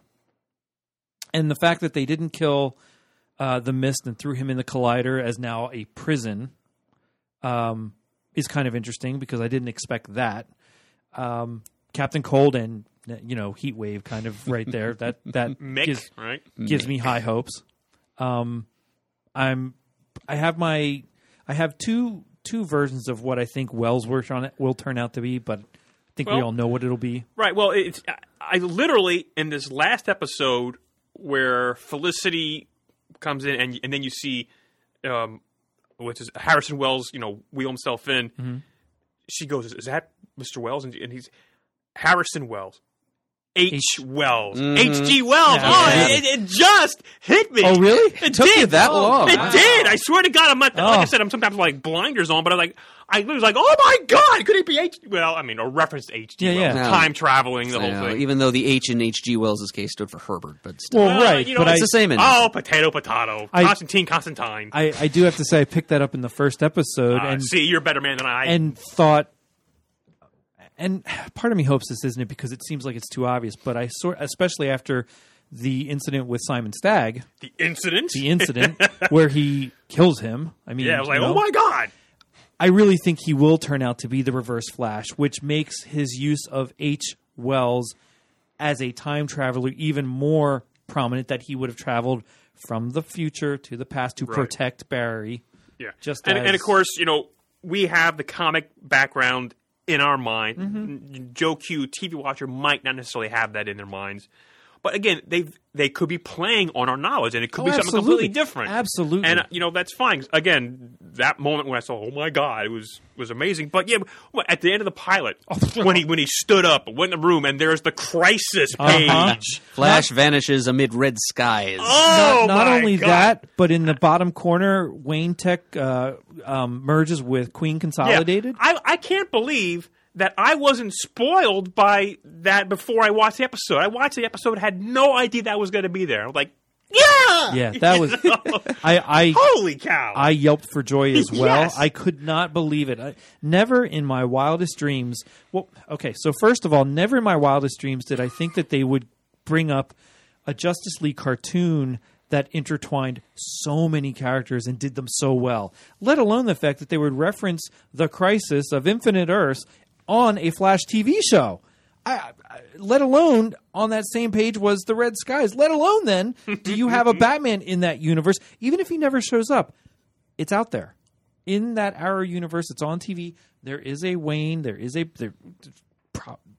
has to be a Batman. You can't have all this stuff and just be a Wayne Foundation family or whatever it is. It just blew my mind that those three things were on that page. Absolutely wonderful. Yeah, I mean, I am enjoying the show. The references, the Easter eggs are plenty. We had a little discussion about this at Wild Pig, Mert. But did you catch the name of the museum curator who phoned in the tip that Captain Cold was in his museum? No. The guy wearing the bow tie? Was it Dexter Miles? It was Dexter Miles. See, I missed 15 minutes of that episode because I was eating dinner. Wow. So I saw the beginning, I saw the ending, but there was a chunk in the middle I missed. That's probably part of it. Yeah, so that you had that. Now, there's so many other things, but one of the things that's bugging me about the show, and I don't want to be necessarily negative, and it's not necessarily a negative thing, but it's bugging me, the relationship between Barry Allen and Iris West, that they sort of grew up together, and he's got a thing for, just seemed to me a little creepy, because I thought they were more like brother and sisters, what I imagine, and that just it seemed a little off to me. Am I wrong? Am I projecting? I don't know. Am I just completely... It seems a little off to me, too. I just chalk that up to Barry himself being a little confused about his feelings for Iris. Okay, all right. And then being confused about Iris with Felicity also. Because we certainly know there's an attraction there, even though they kind of now have resolved that in the show. Right. They're still there. Okay, well, I thought I was really all for Iris, but here's this person who's perfect for me that I'm not going to even try to be with because of Iris. It didn't seem quite that awkward. I think I agree more with Murd, where it's just Barry being awkward. Okay. But again, that's the one thing that sort of that bugs me there. I love the beginning of every show gives you a little blurb. I am the fastest man alive, blah, blah, blah, blah, blah, just like you would get in a comic. Where the opening I think he does he say, like, I'm the Flash? I think he just says, I'm Barry Allen, the fastest man alive. He hasn't said the Flash That's yet. right, because there's a big thing about it. He almost said in the last episode, he said, the Flash! Yeah. Coffee! I love how he blurred his face in front of his father so that he couldn't see who he was. That was a great moment. What a great homage. Just waiting for the suit to pop out of the ring. Oh, yeah. Oh, you're not kidding. I'm waiting for Cisco to make that at some point and go, hey, I know you can't get back here all the time, or if you travel, here's a ring for you to put the suit in. And we haven't even, again, going back to you mentioned before, the 90s Flash TV series, of course, with John Wesley Shipp. And Amanda Page as Tina McGee. Amanda Page as Tina McGee is going to appear in The Flash. She hasn't appeared yet, but... As Tina McGee. She's going as Tina McGee. Tina McGee. Now, again, do we know if it's the same timeline? I don't know. That would make my head explode. But, oh, my goodness. And you talk about references. You said something about, like, the Golden Age Flash reference? Oh, yeah. Super, super obscure. That's why we pay you the big bucks, I don't even know if this was intentional, but knowing that Johns is involved... Jeff Johns, of course, is involved with it heavily. Yes, he's written or co-written several episodes so far already. There's one quick scene where one of the Central City Police detectives barks at Barry Allen to get him the Orloff file, and Barry hasn't even begun working on it yet, so he has to go upstairs, use his flash powers really quick to put the Orloff file together and give it to the detective. Orloff is the name of one of the Faultless Four, which is a group of criminal scientists who appeared in the very first Jay Garrick Golden Age Flash story in Flash Comics #1. I did not know that. I think that's totally intentional then. So and that's his boss. I forget his name, but he's in the comic too. His boss in the crime scene investigations. Oh, that's right. Oh, gosh. Let's see. Captain David Singh? Is that what it is? Yes, and that's right. That's Barry's current boss and was... Oh, see, I'm not reading the current stuff. I mean, not even the current, but even the pre-Flashpoint stuff, I think Singh was in there. Okay. Which I like to see. I like the relationship with Joe, the guy who kind of helped raise them. A little bit weird that just because... The scene where you saw Barry's mother die and Joe's like, yeah, I know, my daughter's best friends with him. Oh, okay, well, you can just take him then. Like, all right, that's a little weird, a little bit, but I'm happy for it to be the way it is anyway. Yeah, I really like the relationship I do between too. Barry and Detective West. Yeah. Loved. I the kids caught me because again, I'm a sap dad. When they're going back and forth about, well, you're not my father Right. a couple times, but then in this episode, well, no, you're not my father, but you taught me how to do this. You did this. You did this. So that sounds a lot like a dad. I lost it. And the kids are looking at me laughing, going, why are you crying? Like, you will see someday. Maybe. Oh, gosh, yeah. But, I mean, I love Tom Cavanaugh. I remember from the Ed TV show. I thought he was great on that. Even Carlene.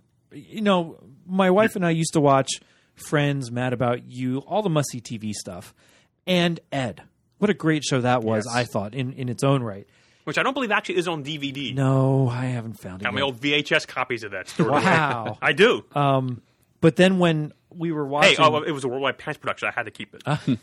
when the boys and I were watching the premiere, and she's like, hey, is that the guy who played Ed? I'm like, all right. Yeah, right. So, come sit down. Yeah. Oh, Carlene. She might sometime. I think what the Flash does that's different, and I love Arrow, and I love Agents of S.H.I.E.L.D., and even Constantine, and all these things that have come before, the majority of them have been darker. The Flash is not. The Flash is That's very true. bright and upbeat. Central City There is is very optimism, bright there and is hope. happy. Yeah, was that you who said about Hope? Yes, I did. No, but like also at Wild Pig, we were talking. Was that someone was mentioning I had to talk at Wild Pig about Hope? Might have been you. It might have been, but I don't think it was. Okay. Well, anyway. I'm saying it now. Oh yeah. It's just so different than all the other TV shows about superheroes in any way because it is brighter than anything out there right now. Yeah, I'm very happy that Barry has like something similar to a network of family and friends backing him up too. He's not brooding all of the time. He's got from get-go. He's got Detective West sharing his secret. He's got his little support group over at Star Labs, which includes possibly Killer Frost and Vibe. Yeah. I picked up on H. Wells pretty quickly, but Caitlin Snow as Killer Frost that eluded me at first. And then when she was talking about Ronnie, and then Fire and Ice. Yeah, somebody, it might be Greg Berlanti, I don't know, or Wiseman, is a fan of Firestorm. And I think that somebody is hoping to eventually spin off a Firestorm series. Because as far back as Arrow, we get Felicity Smoke, who was originally a Firestorm supporting character. And now we've had Multiplex, Killer Frost, and Firestorm himself waiting in the wings. And they mentioned Jerry Conway in an episode of Arrow. Uh-huh. They did. Yeah, well, as like a character, like Jerry. Give me the Jerry Conway. I was like, Jerry Conway, oh my goodness. With oh god, I just lost my with Ronnie and seeing him in the episode where you see what Wells does to watch Barry get zapped by the lightning. You see Ronnie go into the collider to save it, assuming he's going to become Firestorm, of course. We are. Yeah. I am. You, I think, had said We that are. the Firestorm symbol was in that room as they walked Wasn't through. I? Okay, Really? well, somebody I did. didn't even notice that. I haven't caught it yet. I have to go back and rewatch it again. But It might have just been a generic symbol for atomic energy. and it could be, and it could be done in such a way that it looked very Firestorm, and it wouldn't put it past them I wouldn't put it past them to use that as a symbol on the door or around there. But also that room that they walked into, where Ronnie went through and Cisco locked him in, that was 52 Yes. on the back walls, which was great. That seems to crop up. Well, yeah, there's Channel 52. That's what's in the DC Universe yeah. back pages, I think, right now. Yep. Linda was on in the first episode. I think on there's going to be TV. one of the park appearance. I think she's been cast. Okay. But of course, that's a whole thing with Wally West. But we're going. We can go on and on, but let's try and get some more stuff in anything. Well, let's just say that to me, Flash is the best of the bunch right now. I think that has. I am really enjoying that. That yes. has the most potential to just keep going and be better and better and better. Yeah, I would go so far as to say that it's for my money, the best adaptation of superhero comics characters that's ever appeared on the small screen. Wow. You know, I don't even mind the Freak of the Week business that you and also Brian Deemer. I didn't mind it at all. I expected it and I enjoyed it because it gave you Multiplex. It gave you the Mist. It gave you Weather Wizard, even though I'm hoping, like we said before, there's another Weather Wizard. It just gave you stuff that I'm like, oh my God, they're doing it so good right now. There's nothing wrong with self-contained story. Yeah, that's right. You and I were a little concerned that our colleague Brian Deemer went on Facebook saying, hey, come on, Flash TV show. It's been 3 episodes. Start building a bigger story. I mean, oh my God. What have superhero comics been for decades? They were one-off stories of the hero versus the villain of the month. There's nothing wrong with a superhero-based TV show doing that for a while, especially when only 4 episodes have been broadcast. This is it's a part of the superhero storytelling format. It's time-honored, and as long as it's being done well, and it's absolutely being done well here, it's giving us actual characters from the comics in a cool way. And there are, in the meantime, there are subplots building in the background, like the mystery of Barry Allen's parents, the mystery of Professor Wells. I mean, Smallville is a good example of the Freak of the Week thing done poorly. Yes. We ended up there with like little mini hour-long teen slasher horror movies every week. Whereas here, we're getting actual supervillains taken right from the pages of DC Comics, brought in here for Barry Allen to fight. And it's a lot of fun. And a good chunk of them are Flash villains. Yeah. So let it be Freak of the Week for a while longer. If I enjoy it as much as I've enjoyed these first few episodes, I could take a whole season of nothing but that. I really do feel that this is. I wanted to enjoy this show since I first heard it announced. I expected I probably would, and I was not the least bit disappointed. Yep. I'm all in with the Flash. If Freak of the Week gives me the Rogues Gallery, more to it. Excellent. All right, Agents of S.H.I.E.L.D., which is, I think they've got like 6 episodes in so far. That many. I'm enjoying it well enough. It started a little bit slow for me. It's a little bit jarring because of how it ended last season, which I have just recently watched the entire first season of Agents of S.H.I.E.L.D. again since the DVDs came out. It's not that I'm disliking it at all. I'm kind of waiting for it to find its feet this season now. It seems to me like it started out this season a little bit like it did last season in that now the whole status quo has changed. Now everyone's finding their feet again, and I expect from now that, well, spoilers here since Ward escaped now. We did say spoilers. Since Ward's now escaped, as how the last episode ended, yes. Now they'll start finding their feet and having more of a purpose to their stories. I kind of wish they'd kept him locked up in the basement a little longer. I do too. I was enjoying those little Hannibal Lecter chats between him and Skye. As Chris Epperly mentioned earlier in an episode, I said he's not going to be in there for the whole season. Of course not, but no. Could have just milked thought it would a be little bit longer. But the mystery, and again, I don't know who Comic McLaughlin is playing. I know he's Skye's father. I don't know what. I know you know. I don't want to know. I don't know. I have a guess. Well, yeah, it's an educated guess. I want you to write down my guess. You know what? Put it on record. Put it on the air because I don't know who it is. I don't know if it's been announced, but put it on the air. Okay, my guess is that he's Dr. Calvin Szabo. Does that mean anything to you? No. Not at all. Mr. Hyde. Oh, okay. Yes. So, see, that that kind means of makes sense. Skye's real name may be Daisy because I think her name is Daisy Johnson. She's a character who appeared in Bendis' Secret Warriors series a few years back as one of Nick Fury's secret proteges, and then she went on to be director of S.H.I.E.L.D. Okay, like Quake or something. Yeah, she had seismic powers. Yeah. So I'm kind of thinking that's who the Skye's father is going to turn out to be. Okay. And who Skye is going to turn out to be. Therefore. Wow. All right. Wow. And I feel much better now. with his temperament, I could see that being Hyde. Oh yeah. Oh, Okay. well, he's clearly superhuman, and he's got a bad temper. Yep.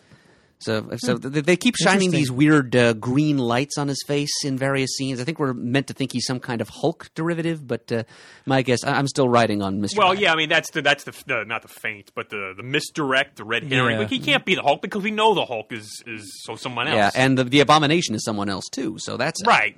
Now, how about the mysterious writing everywhere? I'm not sure where they're going with that at all.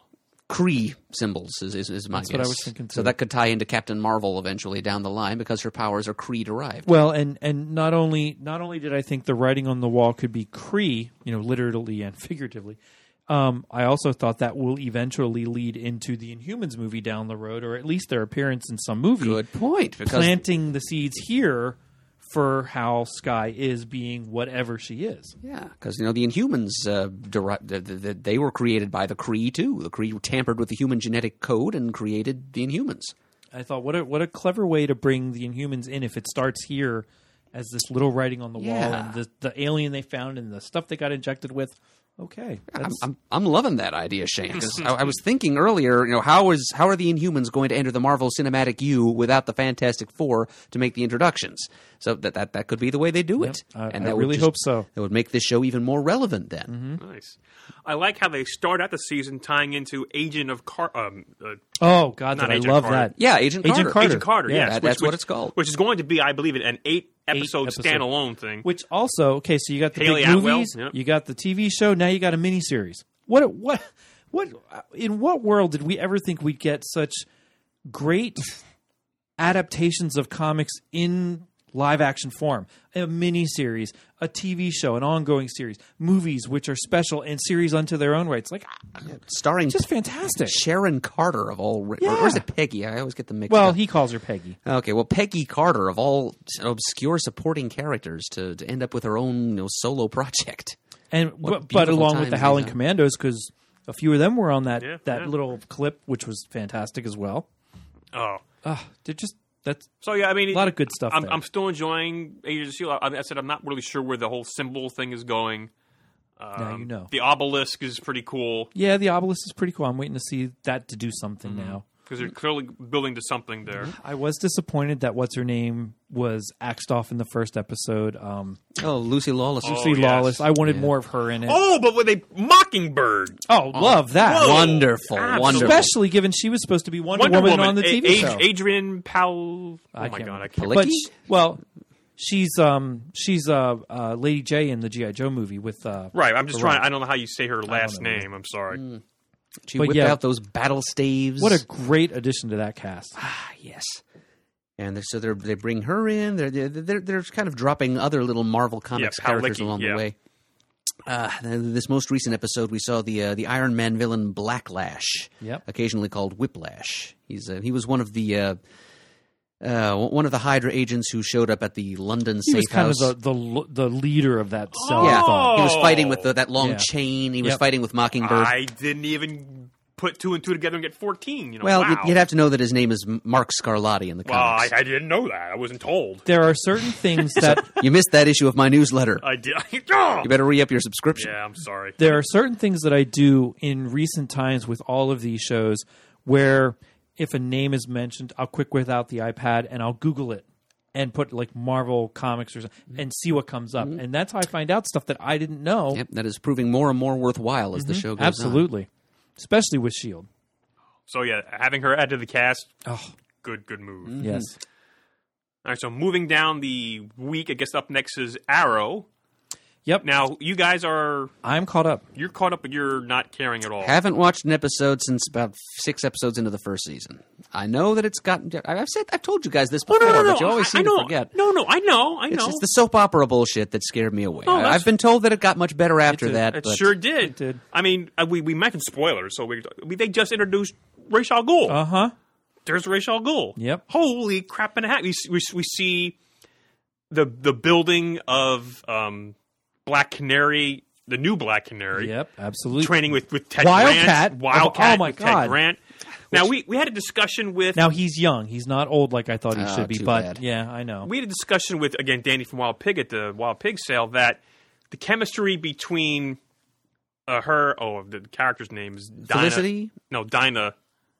Laurel. Laurel, right, I know her. Yeah, who was in from the first episode. Right, between Laurel and Oliver, their chemistry isn't all that great. They try to shorten that because she was talking about that, and I agree with her that's right, but yeah.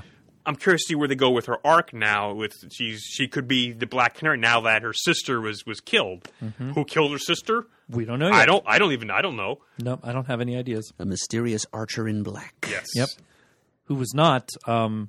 Merlin. Not Merlin, no. Or is he? I think it's Tommy.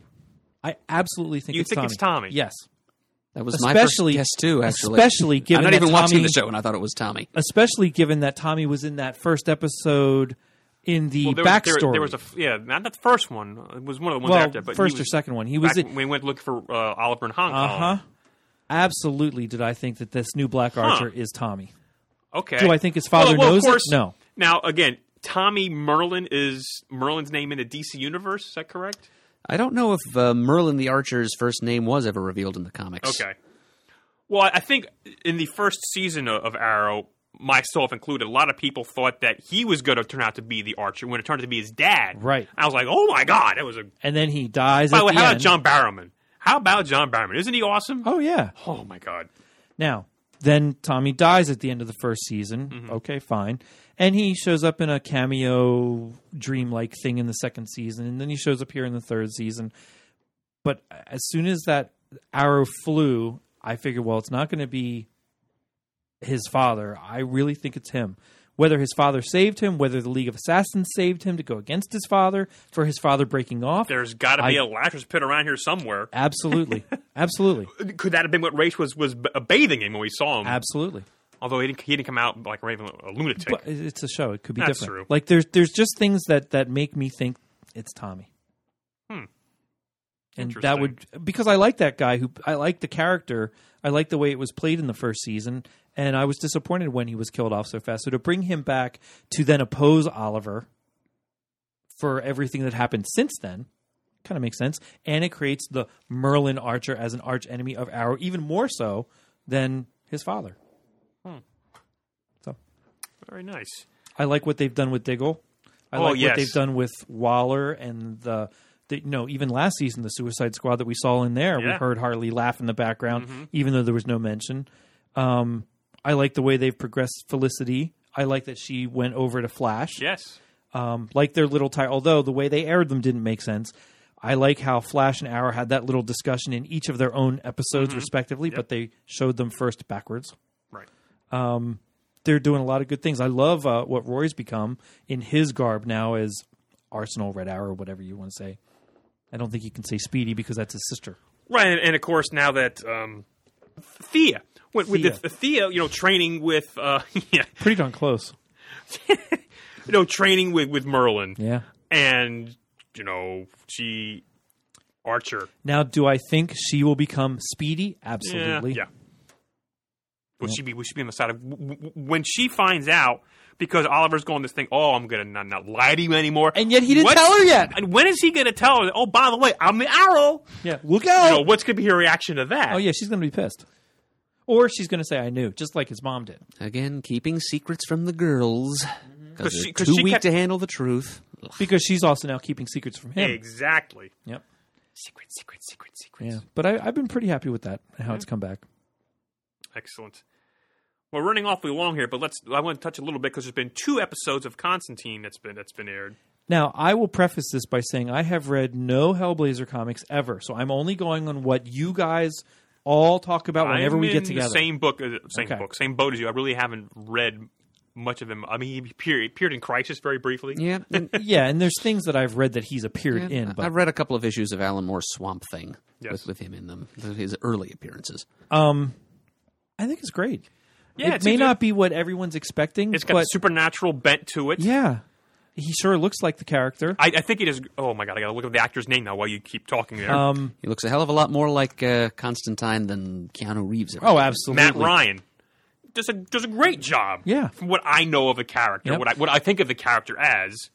The best little Easter egg cameo, anything yet, Dr. Fate's helmet. In the middle of the first episode. Get out. Right on the table. Helm of Nabu, right there. Yep. Yes. And I couldn't believe it. And the girl held it up. Yep. And he said, don't get too close, something like that. You better put that down before, don't get too close before he takes over you or something like that. I'm like, it just, I'm sorry. That was exciting. That was exciting. I'm going to NBC.com right now. Yeah, you go. It's after they find the house, which I guess is in the comic. I don't know. Like okay, so out of, aside from Peter and so many others saying read Hellblazer, Constantine, whatever, I might actually start doing it now because the show's good enough that it interests me to pick up a trade and maybe start trying to catch up on that. Going from the way back when that started. Gosh, that's been around forever now. Yeah. So as we do this, there's only be 2 episodes aired, so I can't talk a whole lot about it. But yeah, I mean, it's not bowling me over, but I am intrigued by it. Yeah, because it's a part of DC Comics Vertigo that I really haven't gotten into. So I'm going into it with not a whole lot of knowledge, so I won't be disappointed that way. But you can probably hook other people because it's got the supernatural bent to it. There's a show called Supernatural, for goodness sake, that's been on for years and years. That's very popular. Yep, I've been very happy with it. So yeah, but yeah, I did notice because they mentioned it's Constantine. It's like, ooh, I thought it was Constantine, but okay, Constantine. I won't. Yeah, I yelled at the TV for a while, did yell at the too, TV? but I'm picking my battles here. Did the TV yell back at you? Well, actually, it did. It kept saying Constantine in an announcer's voice. Yes. But yeah, so we just have to accept this is a different universe Yeah. and a different pronunciation. But we know the way it's supposed to be pronounced. We sure do. And by the way, NBC.com is not showing episodes. You can't watch full episodes at NBC.com. How about the on demand? I don't have on demand, so that doesn't do me You any should good. demand your on demand. No, I'm sorry. I watched the one episode of Hulu. Arrow that my DVR didn't record. I watched Constantine on demand and on my DVR. It might be on Hulu too. Son I'm of a sure. gun. We'll find you a copy somehow. We'll reenact it for you live in front I'll take a picture. I'll take a picture of it on my because I didn't. No, I did delete them. That will be Crap. worth the price of admission, I'm sure. Because I wasn't sure how the kids. CGS players present. So now here's something interesting that interests me because of having kids. We sat down to watch The Flash because I figured it would be more lighthearted. And It's on at 8 o'clock. It's on at 8 o'clock. We watched the first episode, and Ben seemed to really enjoy it. Matt did too until the very end, and he just lost it. He started crying. I'm like, Matt, what's wrong? It's not like anything ended really bad with Flash, but what bothered him was that Barry's mom was killed. Oh. It never even dawned on me because This made your son cry. this made Matt cry. He got very upset about that because he didn't want anything to happen to me. Is someone going to come in and do that to us? I'm like, well, okay, there are people that break into houses all the time and do crazy shit. No, we're going to be fine, Matt. Don't worry about it. It's just a TV show with what you see here. But he's like, yeah, I really don't know if I want to watch it again. Okay. Couple episodes went by. Now he watched one or two with us again, and he's okay with it. It just surprised me that he got so emotional about it. It didn't even dawn on me that would bother him. Ben's loving Flash, and when I told him, I swear I told him before, but maybe I didn't, that Flash appeared, Barry Allen appeared first in Arrow. He said, well, can I watch that? I'm like, well, yeah. Do you want to just watch the Barry episodes? And he said, well, when are they? I said, well, they're in the middle of the second season. No, I want to watch from the beginning. Okay, so last night I gave him I showed him how to get through the Flickster app that I have to the Arrow episodes, and he started watching Arrow last night. This is Ben we're talking about now? Yeah. Okay, go Ben. Great. He has wanted to watch Agents of S.H.I.E.L.D. We haven't done that yet, but now that I have the first season, I'm sure he'll start that and then intertwine it because he's seen all the Marvel movies. I took him to see Winter Soldier, but not Matt. Matt has yet to sit down and watch it. He wants to. We just haven't had time to do that yet. So I'm excited to watch Ben go through this Agents of S.H.I.E.L.D. eventually, probably very soon now that soccer's coming to a close, sort of, and watch his reaction as it intertwines with Winter Soldier then again. So he's kind of getting full on into this stuff as much as I am. I'm reluctant to let him watch Gotham. Now, some of his friends at school watch Gotham. Well, that's on at 8 o'clock, too. So, yeah, all right. That was my best argument I had there. But I think Gotham's a little bit not so much for kids. I think there's a lot more that happens in Gotham that doesn't happen in Agents of S.H.I.E.L.D., Flash, and even Arrow. As much as Arrow's getting shot up, people are getting shot up with arrows all the time, it's not done the same way that they're doing the violence in Gotham. I mean, when Penguin sliced that one guy's neck in the truck, there was blood splurting all over the place. Like, there's just things that are about it that, no, not yet. Maybe later. We'll see. And through all of this, in order to get him, what did he want to do? I forget what he wanted to do related to one of these shows, probably Flash. I said, you have to read the first 5 issues of Nova because I have had them in digital form on my Comixology account forever. And he read the first one when it came out and loved it. And, all right, fine. And he read them, and now he loves them. So now he went and got the next 5 or 6 out of the bunch. Try it. You'll like it. Yeah. So You're a pusher. He's starting to really, beyond his love of the Kid Teen Titans and Scribblenauts comic that was out there, which he loved, that kind of stuff, which is great. He is starting to venture out a little bit more into more mainstream things. Excellent. But he's loving the Flash as well. Great. Can't wait.